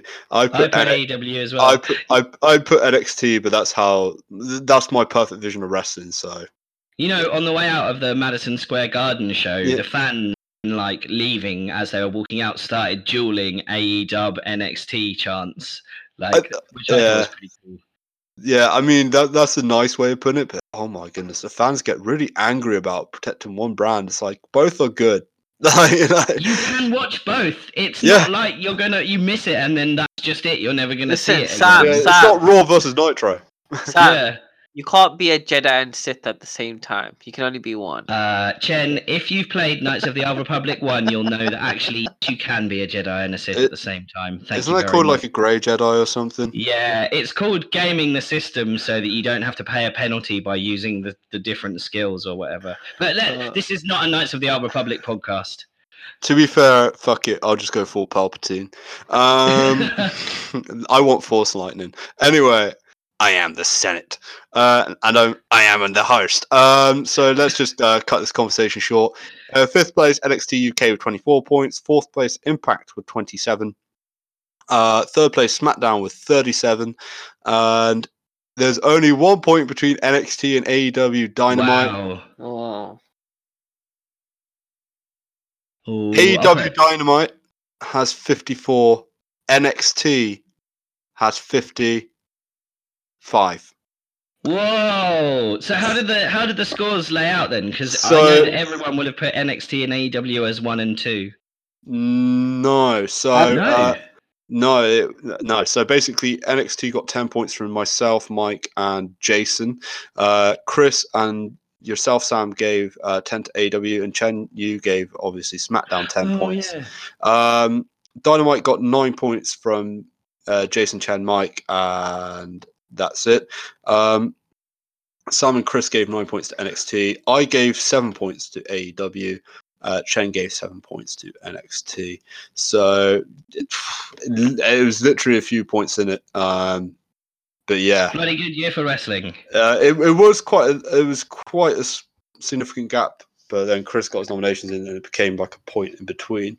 So Chris left us until the last 30 minutes. So Chris, if you're listening, fuck you for making me delay this podcast. Yeah, fuck you, Chris. Fuck you, Chris. It's a weekly thing that we do to our long-time producer. Yeah. Anyway, pay-per-view. And the top 5, according to this list, this is not an order. This is an alphabetical order, so I'm not revealing anything just yet. AEW Double or Nothing, New Japan Pro Wrestling Wrestle Kingdom 13, NXT TakeOver New York, NXT UK TakeOver Cardiff, and WWE WrestleMania 35. Let's go in order, alphabetical order. Let's start with AEW Double or Nothing. Myself and Sam didn't give this any points, but Chen, you gave this a really high score. So why did you give Double or Nothing a high score? You guys didn't give it nothing. No, I didn't give it anything. No, I'm literally looking up the card now so I can remind myself. Cody versus Dustin. I mean, that was a great match. Oh, Yeah. was that show? Yeah. Apart from that, I forgot what happened there. I just remembered that one match. So Omega versus Jericho too. I mean, it has some good there's been so much good wrestling. That's why I didn't include it this. But it's a pretty good show, I would say. Yeah, and it was the debut of John Moxley in AEW. You gotta remember that. Yeah. Oh, I know why I can't remember this. It's because when we watched it live in that bar in Victoria Station. No, that was All Out. Was that All Out? Yeah. Oh, I just can't remember. I didn't have any AEW pay-per-views in my top. I only did 5, but I didn't have any AEW pay-per-views in there. I didn't think they'd had like a standout show. I think they've had a lot of good matches, but for me, nothing. I really liked Full Gear. I put that in my top 10. But anyway, back to the original point. So why Double or Nothing, Chen? Well, one, because half the talent I've never seen before, and it was just mainly the marketing behind this pay-per-view, like the whole big build-up, right? Yeah. So when I finally got into tune in and everything, I just enjoyed it from a wrestling perspective, mainly. Like when I looked at the 6-woman tag match, I didn't know who any of these wrestlers were, but I was like, "Oh wow, these are some awesome women." Again, the Dustin and Cody match was one of my favorite matches of the year, and like I said, I didn't give 2 craps about it leading up to it, but it blew my mind away. Fair enough. Yeah. And I always love the Young Bucks, and Pentagon and Phoenix are really great wrestlers as well. I thought that both awful men have great chemistry with each other. Yeah, I think it was a good show on the whole. Another surprising no points for you, Sam, is New Japan Wrestle Kingdom 13. Yeah, I maybe because I only did a top 5. Maybe I bottom the list if I'd kind of had time, but I got mine in pretty late as well. That show for me, it was built up a lot, and then I think it was kind of marred by the fact that the Bucks were Elite were leaving. all leaving, yeah, and so a lot of the matches had like a weird feel to them. Like Kenny Omega doing that incredible Undertale. Undertale's a video game, incredible video game you should play, but he had like a special entrance made up to tell the story of him leaving New Japan in like a really nice way, and they didn't let him use it, so it all felt a bit, I don't know, a bit predictable, and it wasn't the standard I expected from Wrestle Kingdom. It wasn't like this year. Yeah, Fair fair enough. enough. Fair enough. I thought Wrestle Kingdom was a pretty good show on the whole. It wasn't as good as the last 2 or 3 Wrestle Kingdoms, but it was still really good, enough to make it my top 10. You also gave no points to NXT TakeOver New York, Sam. Yeah, again, I only did a top 5, so that might have been in the bottom half of the top 5, but I couldn't remember it, to be honest. I don't watch NXT. Sorry. So Chen and myself both gave this 10 points. Chen, why did you give this the top marks?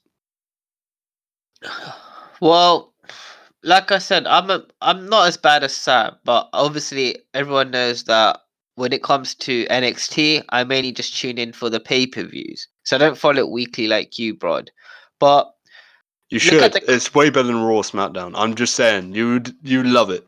okay, but just even like but just look at the talent that they have. And for example, I didn't know anything about the Street Profits at that time. Mhm. And so they entertained the crap out of me. I was really amazed. They weren't on that takeover. Yes, it was. Nope. Wait, which one? Wait, let me get my notes. Hold up. Which one There's- was It was a really good show, though, yeah. Yeah, it's Aleister Black and Ricochet versus that one. War Yeah. Raiders. Okay, cool. Oh, yeah, that was a good match. Yep.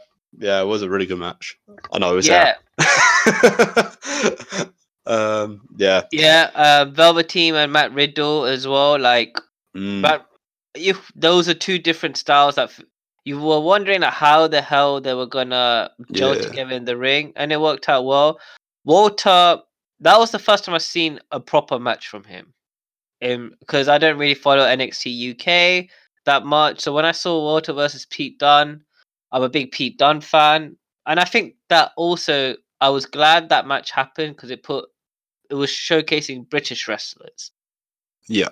Yeah, which it was showed- cool. Well, I mean, Volta's Austrian, but yeah, I get what you mean. not according to Nigel Farage. But yeah, it showcased British wrestling really well. I would give every match 4-star or above, which is just rare for me to do that. But yeah, I think that match. I think all 5 matches on that card were of excellent quality. There was something there for everyone. For me, it was close to a perfect show that you could get, and I'm not just saying that because I was there or anything like that. I've watched it back, and it was definitely the best show this year, in my opinion. So, I mean, yeah, I wish that at the beginning of the year I had known that we were going to do an end of year awards, or that was I even doing this podcast this time last year? I don't remember. No, you debuted in the No. Royal Rumble episode, which we're doing again this year. Yes. So I wish I'd known, because I would have made so many more notes throughout the year. Like, doing this was really hard to remember individual shows. To be honest, I relied on you guys to come up with ideas, and I just copied you. So I had a rough idea of who would win each category, filling out the rest of the top 10. Also, with that was also the first time I saw Bianca Belair as well. Really? She yeah. appeared in the previous takeover at Phoenix. I don't remember that match, but I remember this one. I remember all the takeovers. Everything else I don't remember, to be honest. But yeah. Okay. But yeah, no, yeah, Bianca Belair, terrific talent. No doubt. So what were about the that. results, Brad? We got Takeover Cardiff and WrestleMania to discuss. Oh, we haven't. Oh, sorry, I didn't mean to skip ahead. Yeah, jeez, keep that in. If I screw up, you screw up, and everyone's got to know. We just have to live with our mistakes. Yeah, both myself and Sam rated Takeover Cardiff highly. Why do you rate Takeover Cardiff highly, Sam? It was the first real big UK takeover, wasn't it? The first one was Blackpool, but this one was probably better, I would say.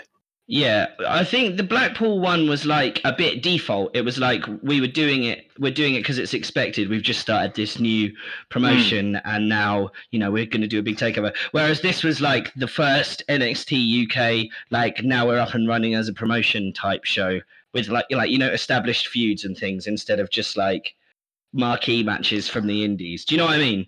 Yeah. And so that's what made it really, really good. Kaylee Ray versus Tony Storm was an absolute blinder of a match, even though I'm actually seeing here it was only about 10 minutes long. I thought it was longer than that. But this show had Volta versus Tyler Bate on it. Yeah. I don't think I need to say anymore. Yeah, I think I gave that 9 points in match of the year, and I think if it weren't for my own personal bias of being a Takeover New York, that would have got the full 10. Like, it was close to wrestling perfection as I've ever seen in between like two NXT wrestlers, I would say. Yeah. Cesaro turned up as well. What a show! Cesaro versus Ilya Dragunov. I mean, all 6 matches were terrific. And that tag match, that triple threat tag match as well. Just you can't go wrong with grizzled young veterans. And last but not least, WrestleMania 35. Wide range of scores for this one, but shall we just say it was a really well booked show? They didn't overthink it. On the day, they gave Becky Lynch the 2 titles. They gave Seth Rollins the Universal title. They made Kofi Mania happen. Kofi Mania was good. Yeah, I mean that they made all the right decisions on that pay-per-view, right? It's the learning from New Japan. Sometimes you just give the fans what they want, and that's how you make. My only criticism of that show is it was so fucking long. I watched it live from the UK, and by the end of it, like I just didn't have any energy to get excited about Becky Lynch winning. Yeah, no one in the stadium did except for me, but that's because I wisely got a coffee during the show. Which I tell you what, if you ever do Mania, guys, get yourself a fucking can of Red Bull. They should learn another lesson from New Japan and just do a 2-day one. No. I'm absolutely fine with 7 hours. Just make sure you give everyone a courtesy can of Red Bull. Just say, drink that halfway through. Just for to get you through to the end. Yeah. Well, they could just cut out a lot of the bollocks. There's so much bollocks on WrestleMania that they could just do away with. It took half an hour for people to come and walk and stand out on the stage and then walk back in again. Oh, when the dance break happened. Yeah, exactly. I was just like, this is a troll.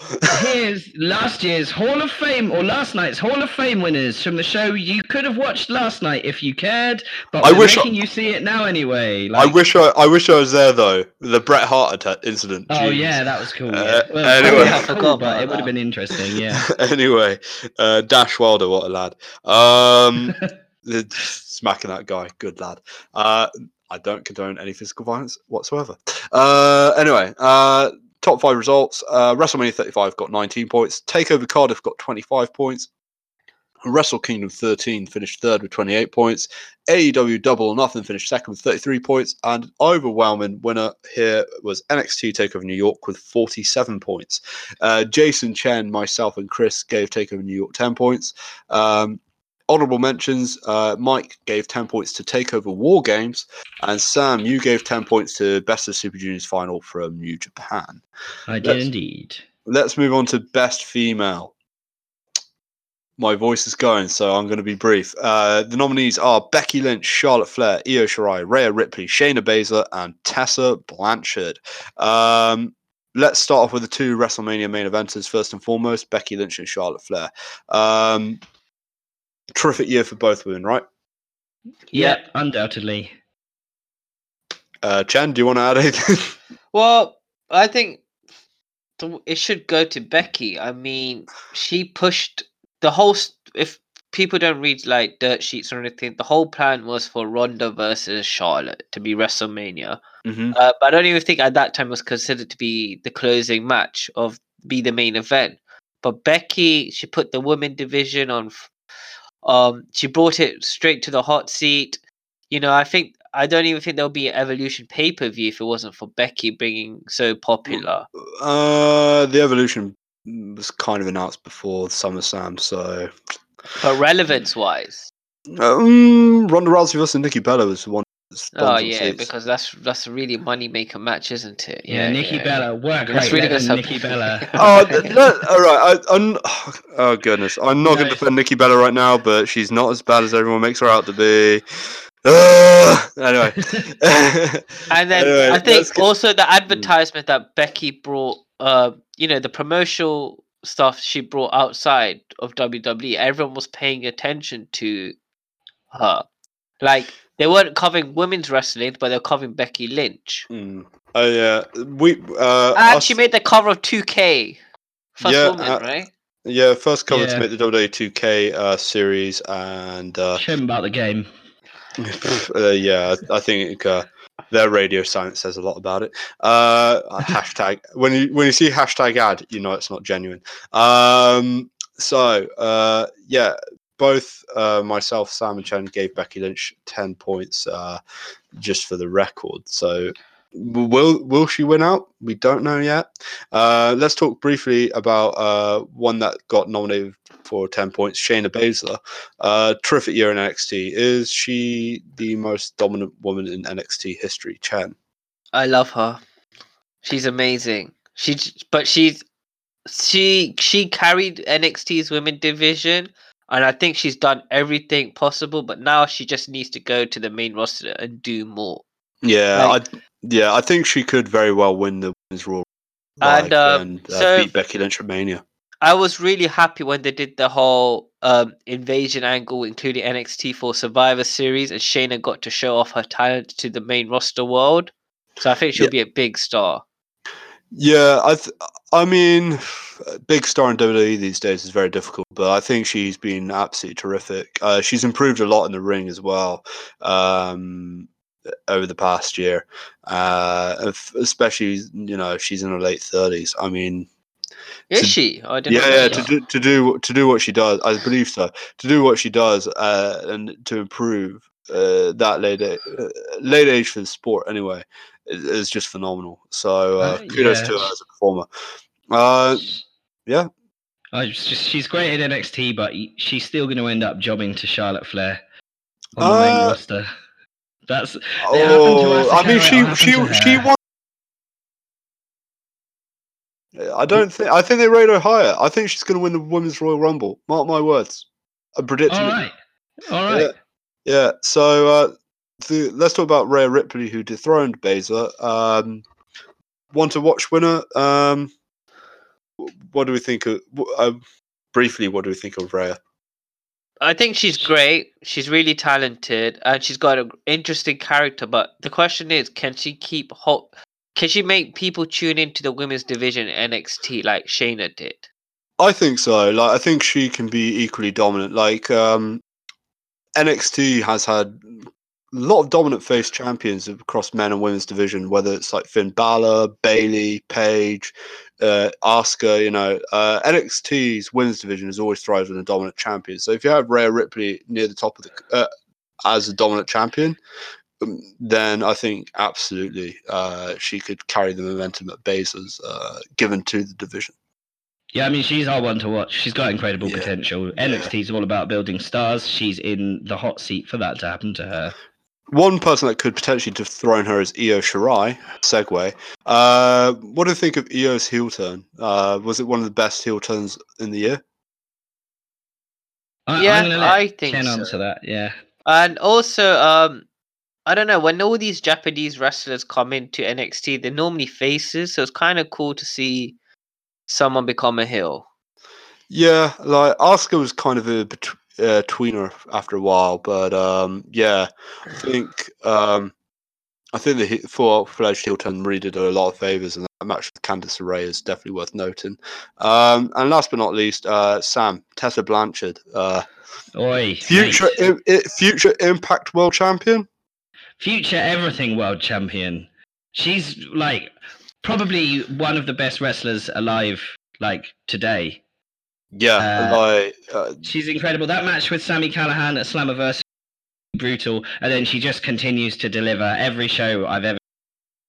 She's been fantastic. Yeah, I have I've had the pleasure of seeing her live, and she's just awesome. And It was very close between her and Becky getting the full 10 points. That's what Yeah, I'll say. same. The only reason why I gave it to Becky was just because main event of WrestleMania and just all the feats that she's accomplished. It's more of an impact than, no pun intended, than what Tessa's delivered. But that's just because of the size of the market more than anything Exactly. else. That's what I was going to say. Is like it's not that Tessa couldn't do that. It's just that she hasn't. Yeah, but I will say this: all 6 women that have been absolutely incredible talents, every single one of them. So yeah, that's all I got to say. Just give her all the money she wants, AEW, and then build your women's division around her. No, Come see, on. this is the only time that I want WWE to sign someone over AEW, just because I mean, who's a real horsewoman? Tessa Blanchard does for horsewomen. That's money. Yeah, that's true, yeah. That's money, and that's undeniable. And oh my goodness, But her dad's Sean Spears' best pal, isn't he? that doesn't mean anything. Like, she could have signed for AEW by now, but chosen Impact true. and True. wise decision. So let's just go through the top 6. Charlotte Flair finished 5th on 26 points. Io Shirai is 4th with 28 points. Joint 3rd, Shayna Baszler and Tessa Blanchard with 36 points. In 2nd place, Rhea Ripley with 38 points. And the overwhelming winner with 55 out of potential 60 points was Becky Lynch. As I said, Sam, myself, Chen, and Chris all gave her 10 points. Jason and Mike gave Shayna Baszler 10 points. So there you go. And on to the best male superstar, our final award. And in alphabetical order, here are the nominees: Adam Cole, Bray Wyatt, Cody, Johnny Gargano, Jon Moxley, and Will Ospreay. Let's start with Adam Cole, baby. Jason gave Adam Cole 10 points. Do you think he's worthy of being a top 10 guy in our list? I think he is definitely 6 feet tall, and so therefore worthy of being in the top 10. Wow, sarcasm. Chen. Yeah, he's definitely deserves a number 1 spot, but I didn't give him the number 1 spot because he's not. I think the number 1 spot should go to a solo act, in my opinion, this year. I mean, sorry, you go, brother. Sorry.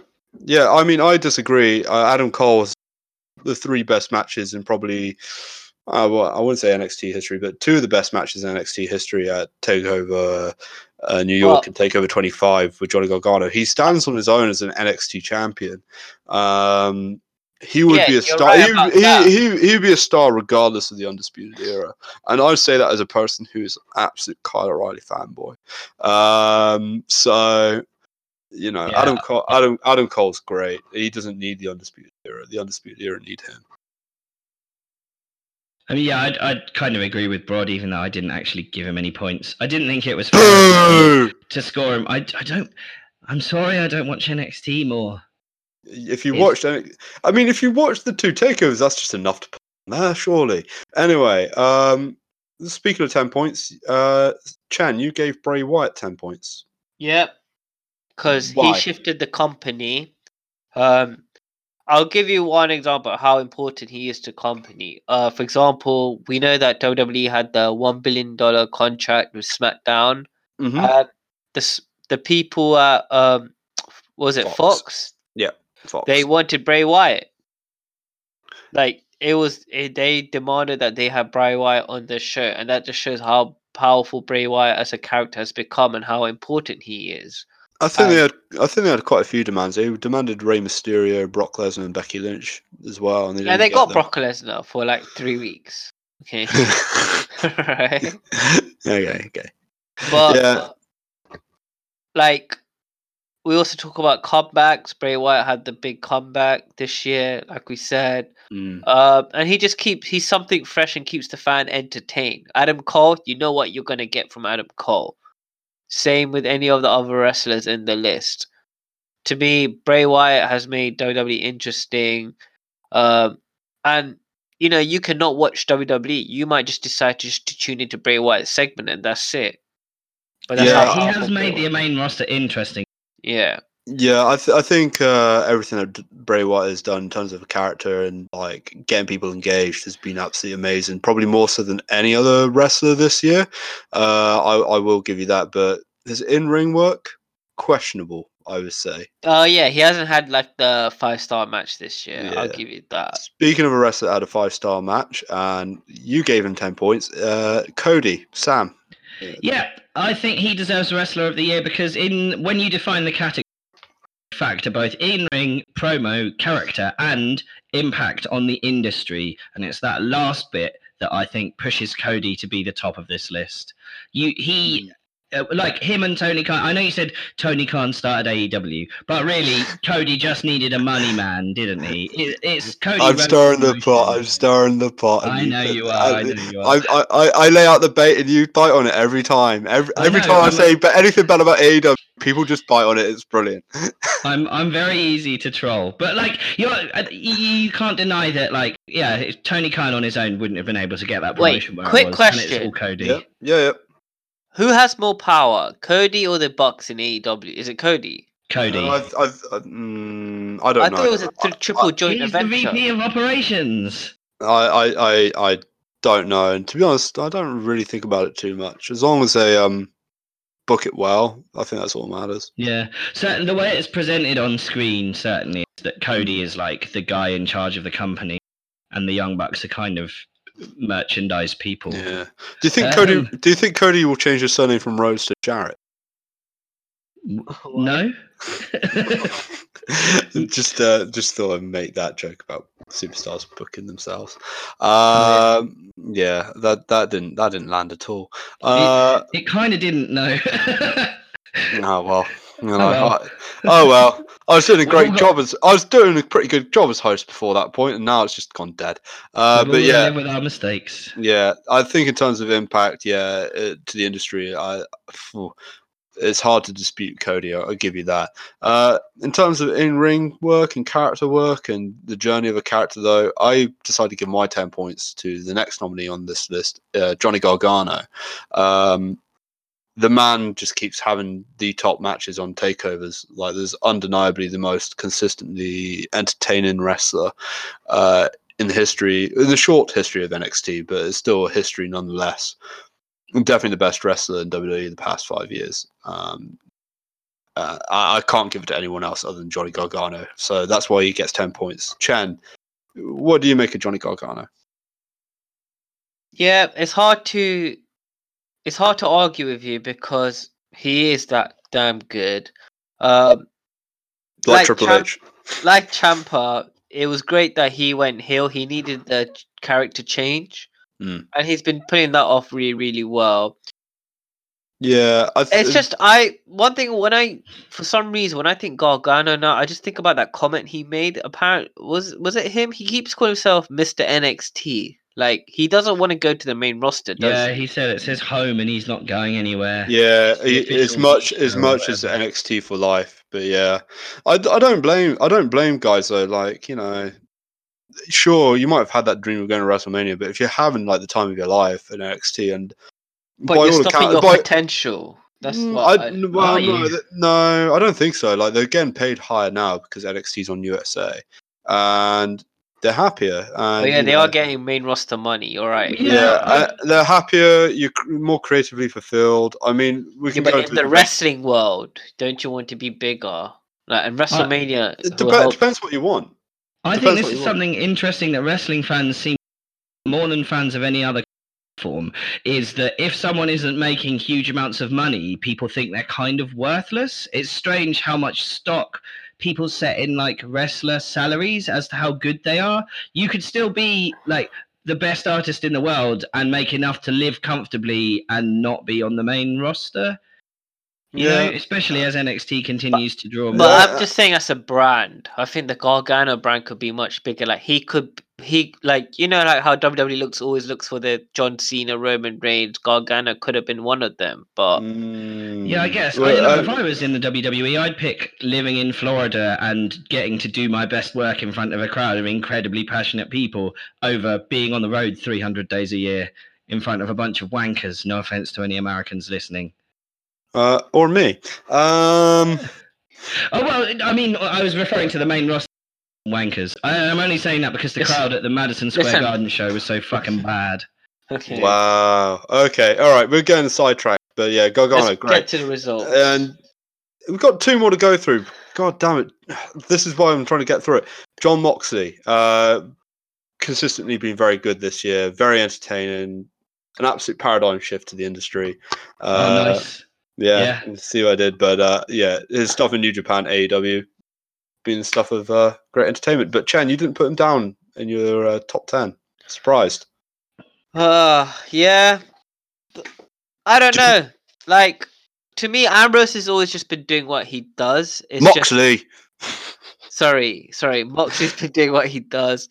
Like I said, I've always expected this type of talent from him, but it's just that he was held back. But the problem with Moxley is the first thing I think of him is like him shitting on the WWE with his Talk Is Jericho podcast and everything like that. I just feel like he needs to still break away from that umbrella, like of that shadow. Like, oh yeah, I used to be part of the Shield. I think he's done a great job. Don't get me wrong, I loved his matches, but it's just Yeah. when I think of Moxley, I just think he needs to do more because I always think, oh, Yeah. Shield, WWE, him shitting on WWE, people asking questions about WWE. Wow, Chen's turned into Steve Austin. Oh yeah. But Their you need to second do more. podcast was You need good. to do more. Right. You know, joking aside, I get your point. He still has that like WWE rub on him, which you know might put some people off. So fair enough. And last but not least, Will Ospreay. Sam, you came close to giving him the full 10. Yeah, I think in terms of in-ring story, Will Ospreay is probably one of the best in the world. Yeah. And then outside the ring, impact on the industry as well. He's put British indie wrestling on the map. He's like one of their top boys that didn't go and form NXT UK. Really, people who have never watched indie wrestling know who Will Ospreay is. Yeah, Will Ospreay is fantastic. Do you think he is going to be one of the next big things in Japan, or is he going to be stuck at junior heavyweight? I think no, he's not. I reckon him losing the belt to sorry, spoilers everyone. If you haven't seen Wrestle Kingdom 2020, I'm very sorry. But I've said it now. So yeah, him losing the belt to Takahashi at Wrestle Kingdom is kind of him passing on the torch. And actually, at New Year's Dash, they set up a match between him and Zack Sabre Jr. for the British heavyweight title, which is the Rev Pro belt. And he said he wants to push Rev Pro into like being a big company. That's where he's making his home now. So I reckon we're going to see Will Ospreay, heavyweight Will Ospreay, having some blinding matches just up the road from me in York Hall this year. Yeah. Not with Josh Bodum, hopefully. No, he's gone. Don't even mention that cunt's name. Sorry, I said that word. Oh, you have to bleep that out now, by the way. Yeah, sorry. God damn it. Well, some might agree with the sentiment. Most people would. Yeah, battering a referee. What a you know what. The second time we mentioned the C-bomb on this podcast, I'm not pleased. A scoundrel. Yeah, at least at least someone called a murderer. A dirty diddler. We can't take that gimmick infringement. Anyway, let's stop being distracted and let's close out the show because Chen's getting anxious about the Manchester United result. Adam Cole finished 6th with 25 points. In fourth place, Will Ospreay with 26 points. In joint third is Johnny Gargano and John Moxley on 28 points. In second place is Cody with 30 points. And the overwhelming winner with 50 points is Bray Wyatt. Chen, you're the only person to give Bray Wyatt 10. Sam, you gave 10 to Cody. I gave 10 to Johnny Gargano. Jason gave 10 to Will Ospreay. Mike gave 10 to Adam Cole. And honorable mention, Chris gave 10 to Chris Jericho, who came close to being in the nominated list. Oh, yeah. So, yeah, I mean... Yeah, you know, he did all that stuff this year. Yeah, he did all that stuff this year, and I didn't even put Chris Jericho in the top 10. You know who I put in the top 10 over Chris Jericho? Tetsuya Naito. Yes. Who, I mean, great guy as he is. Probably a better 2020. Wink, wink. Nudge, nudge. Well, yeah. But yeah, only 22 men got nominated in that list. So we kind of all acquiesced around the same sort of guys. So yeah. Anyway, I think that was a terrific show, maybe a terrifically long show. So if you're still listening, listener, thank you very much for joining us on our special Big Dogs episode. Join us next year for next year's Big Dogs. But however, We're you going to can do also podcast before then, yeah. It's Sam? not like this is... Sorry. Sam, do not interrupt my outro. Sorry. I just Chad, wanted do you make want it to get in clear. and interrupt the outro? No. All right, good. Right, I'm going to wrap this up, Sam. Sorry, you made it sound like we're just going to not do any shows for another... But I was going to say, but next week. Anyway, Okay. so next week, we'll be discussing our top 10 matches of the decade, first of our I Love 2010 series that will be running throughout this year. Until next time, remember to like us on Facebook, follow us on Twitter and Instagram, give us a 5-star review where possible if you enjoy the show, and do not forget to subscribe. And that's the bottom line, because this pod said so. Mic drop.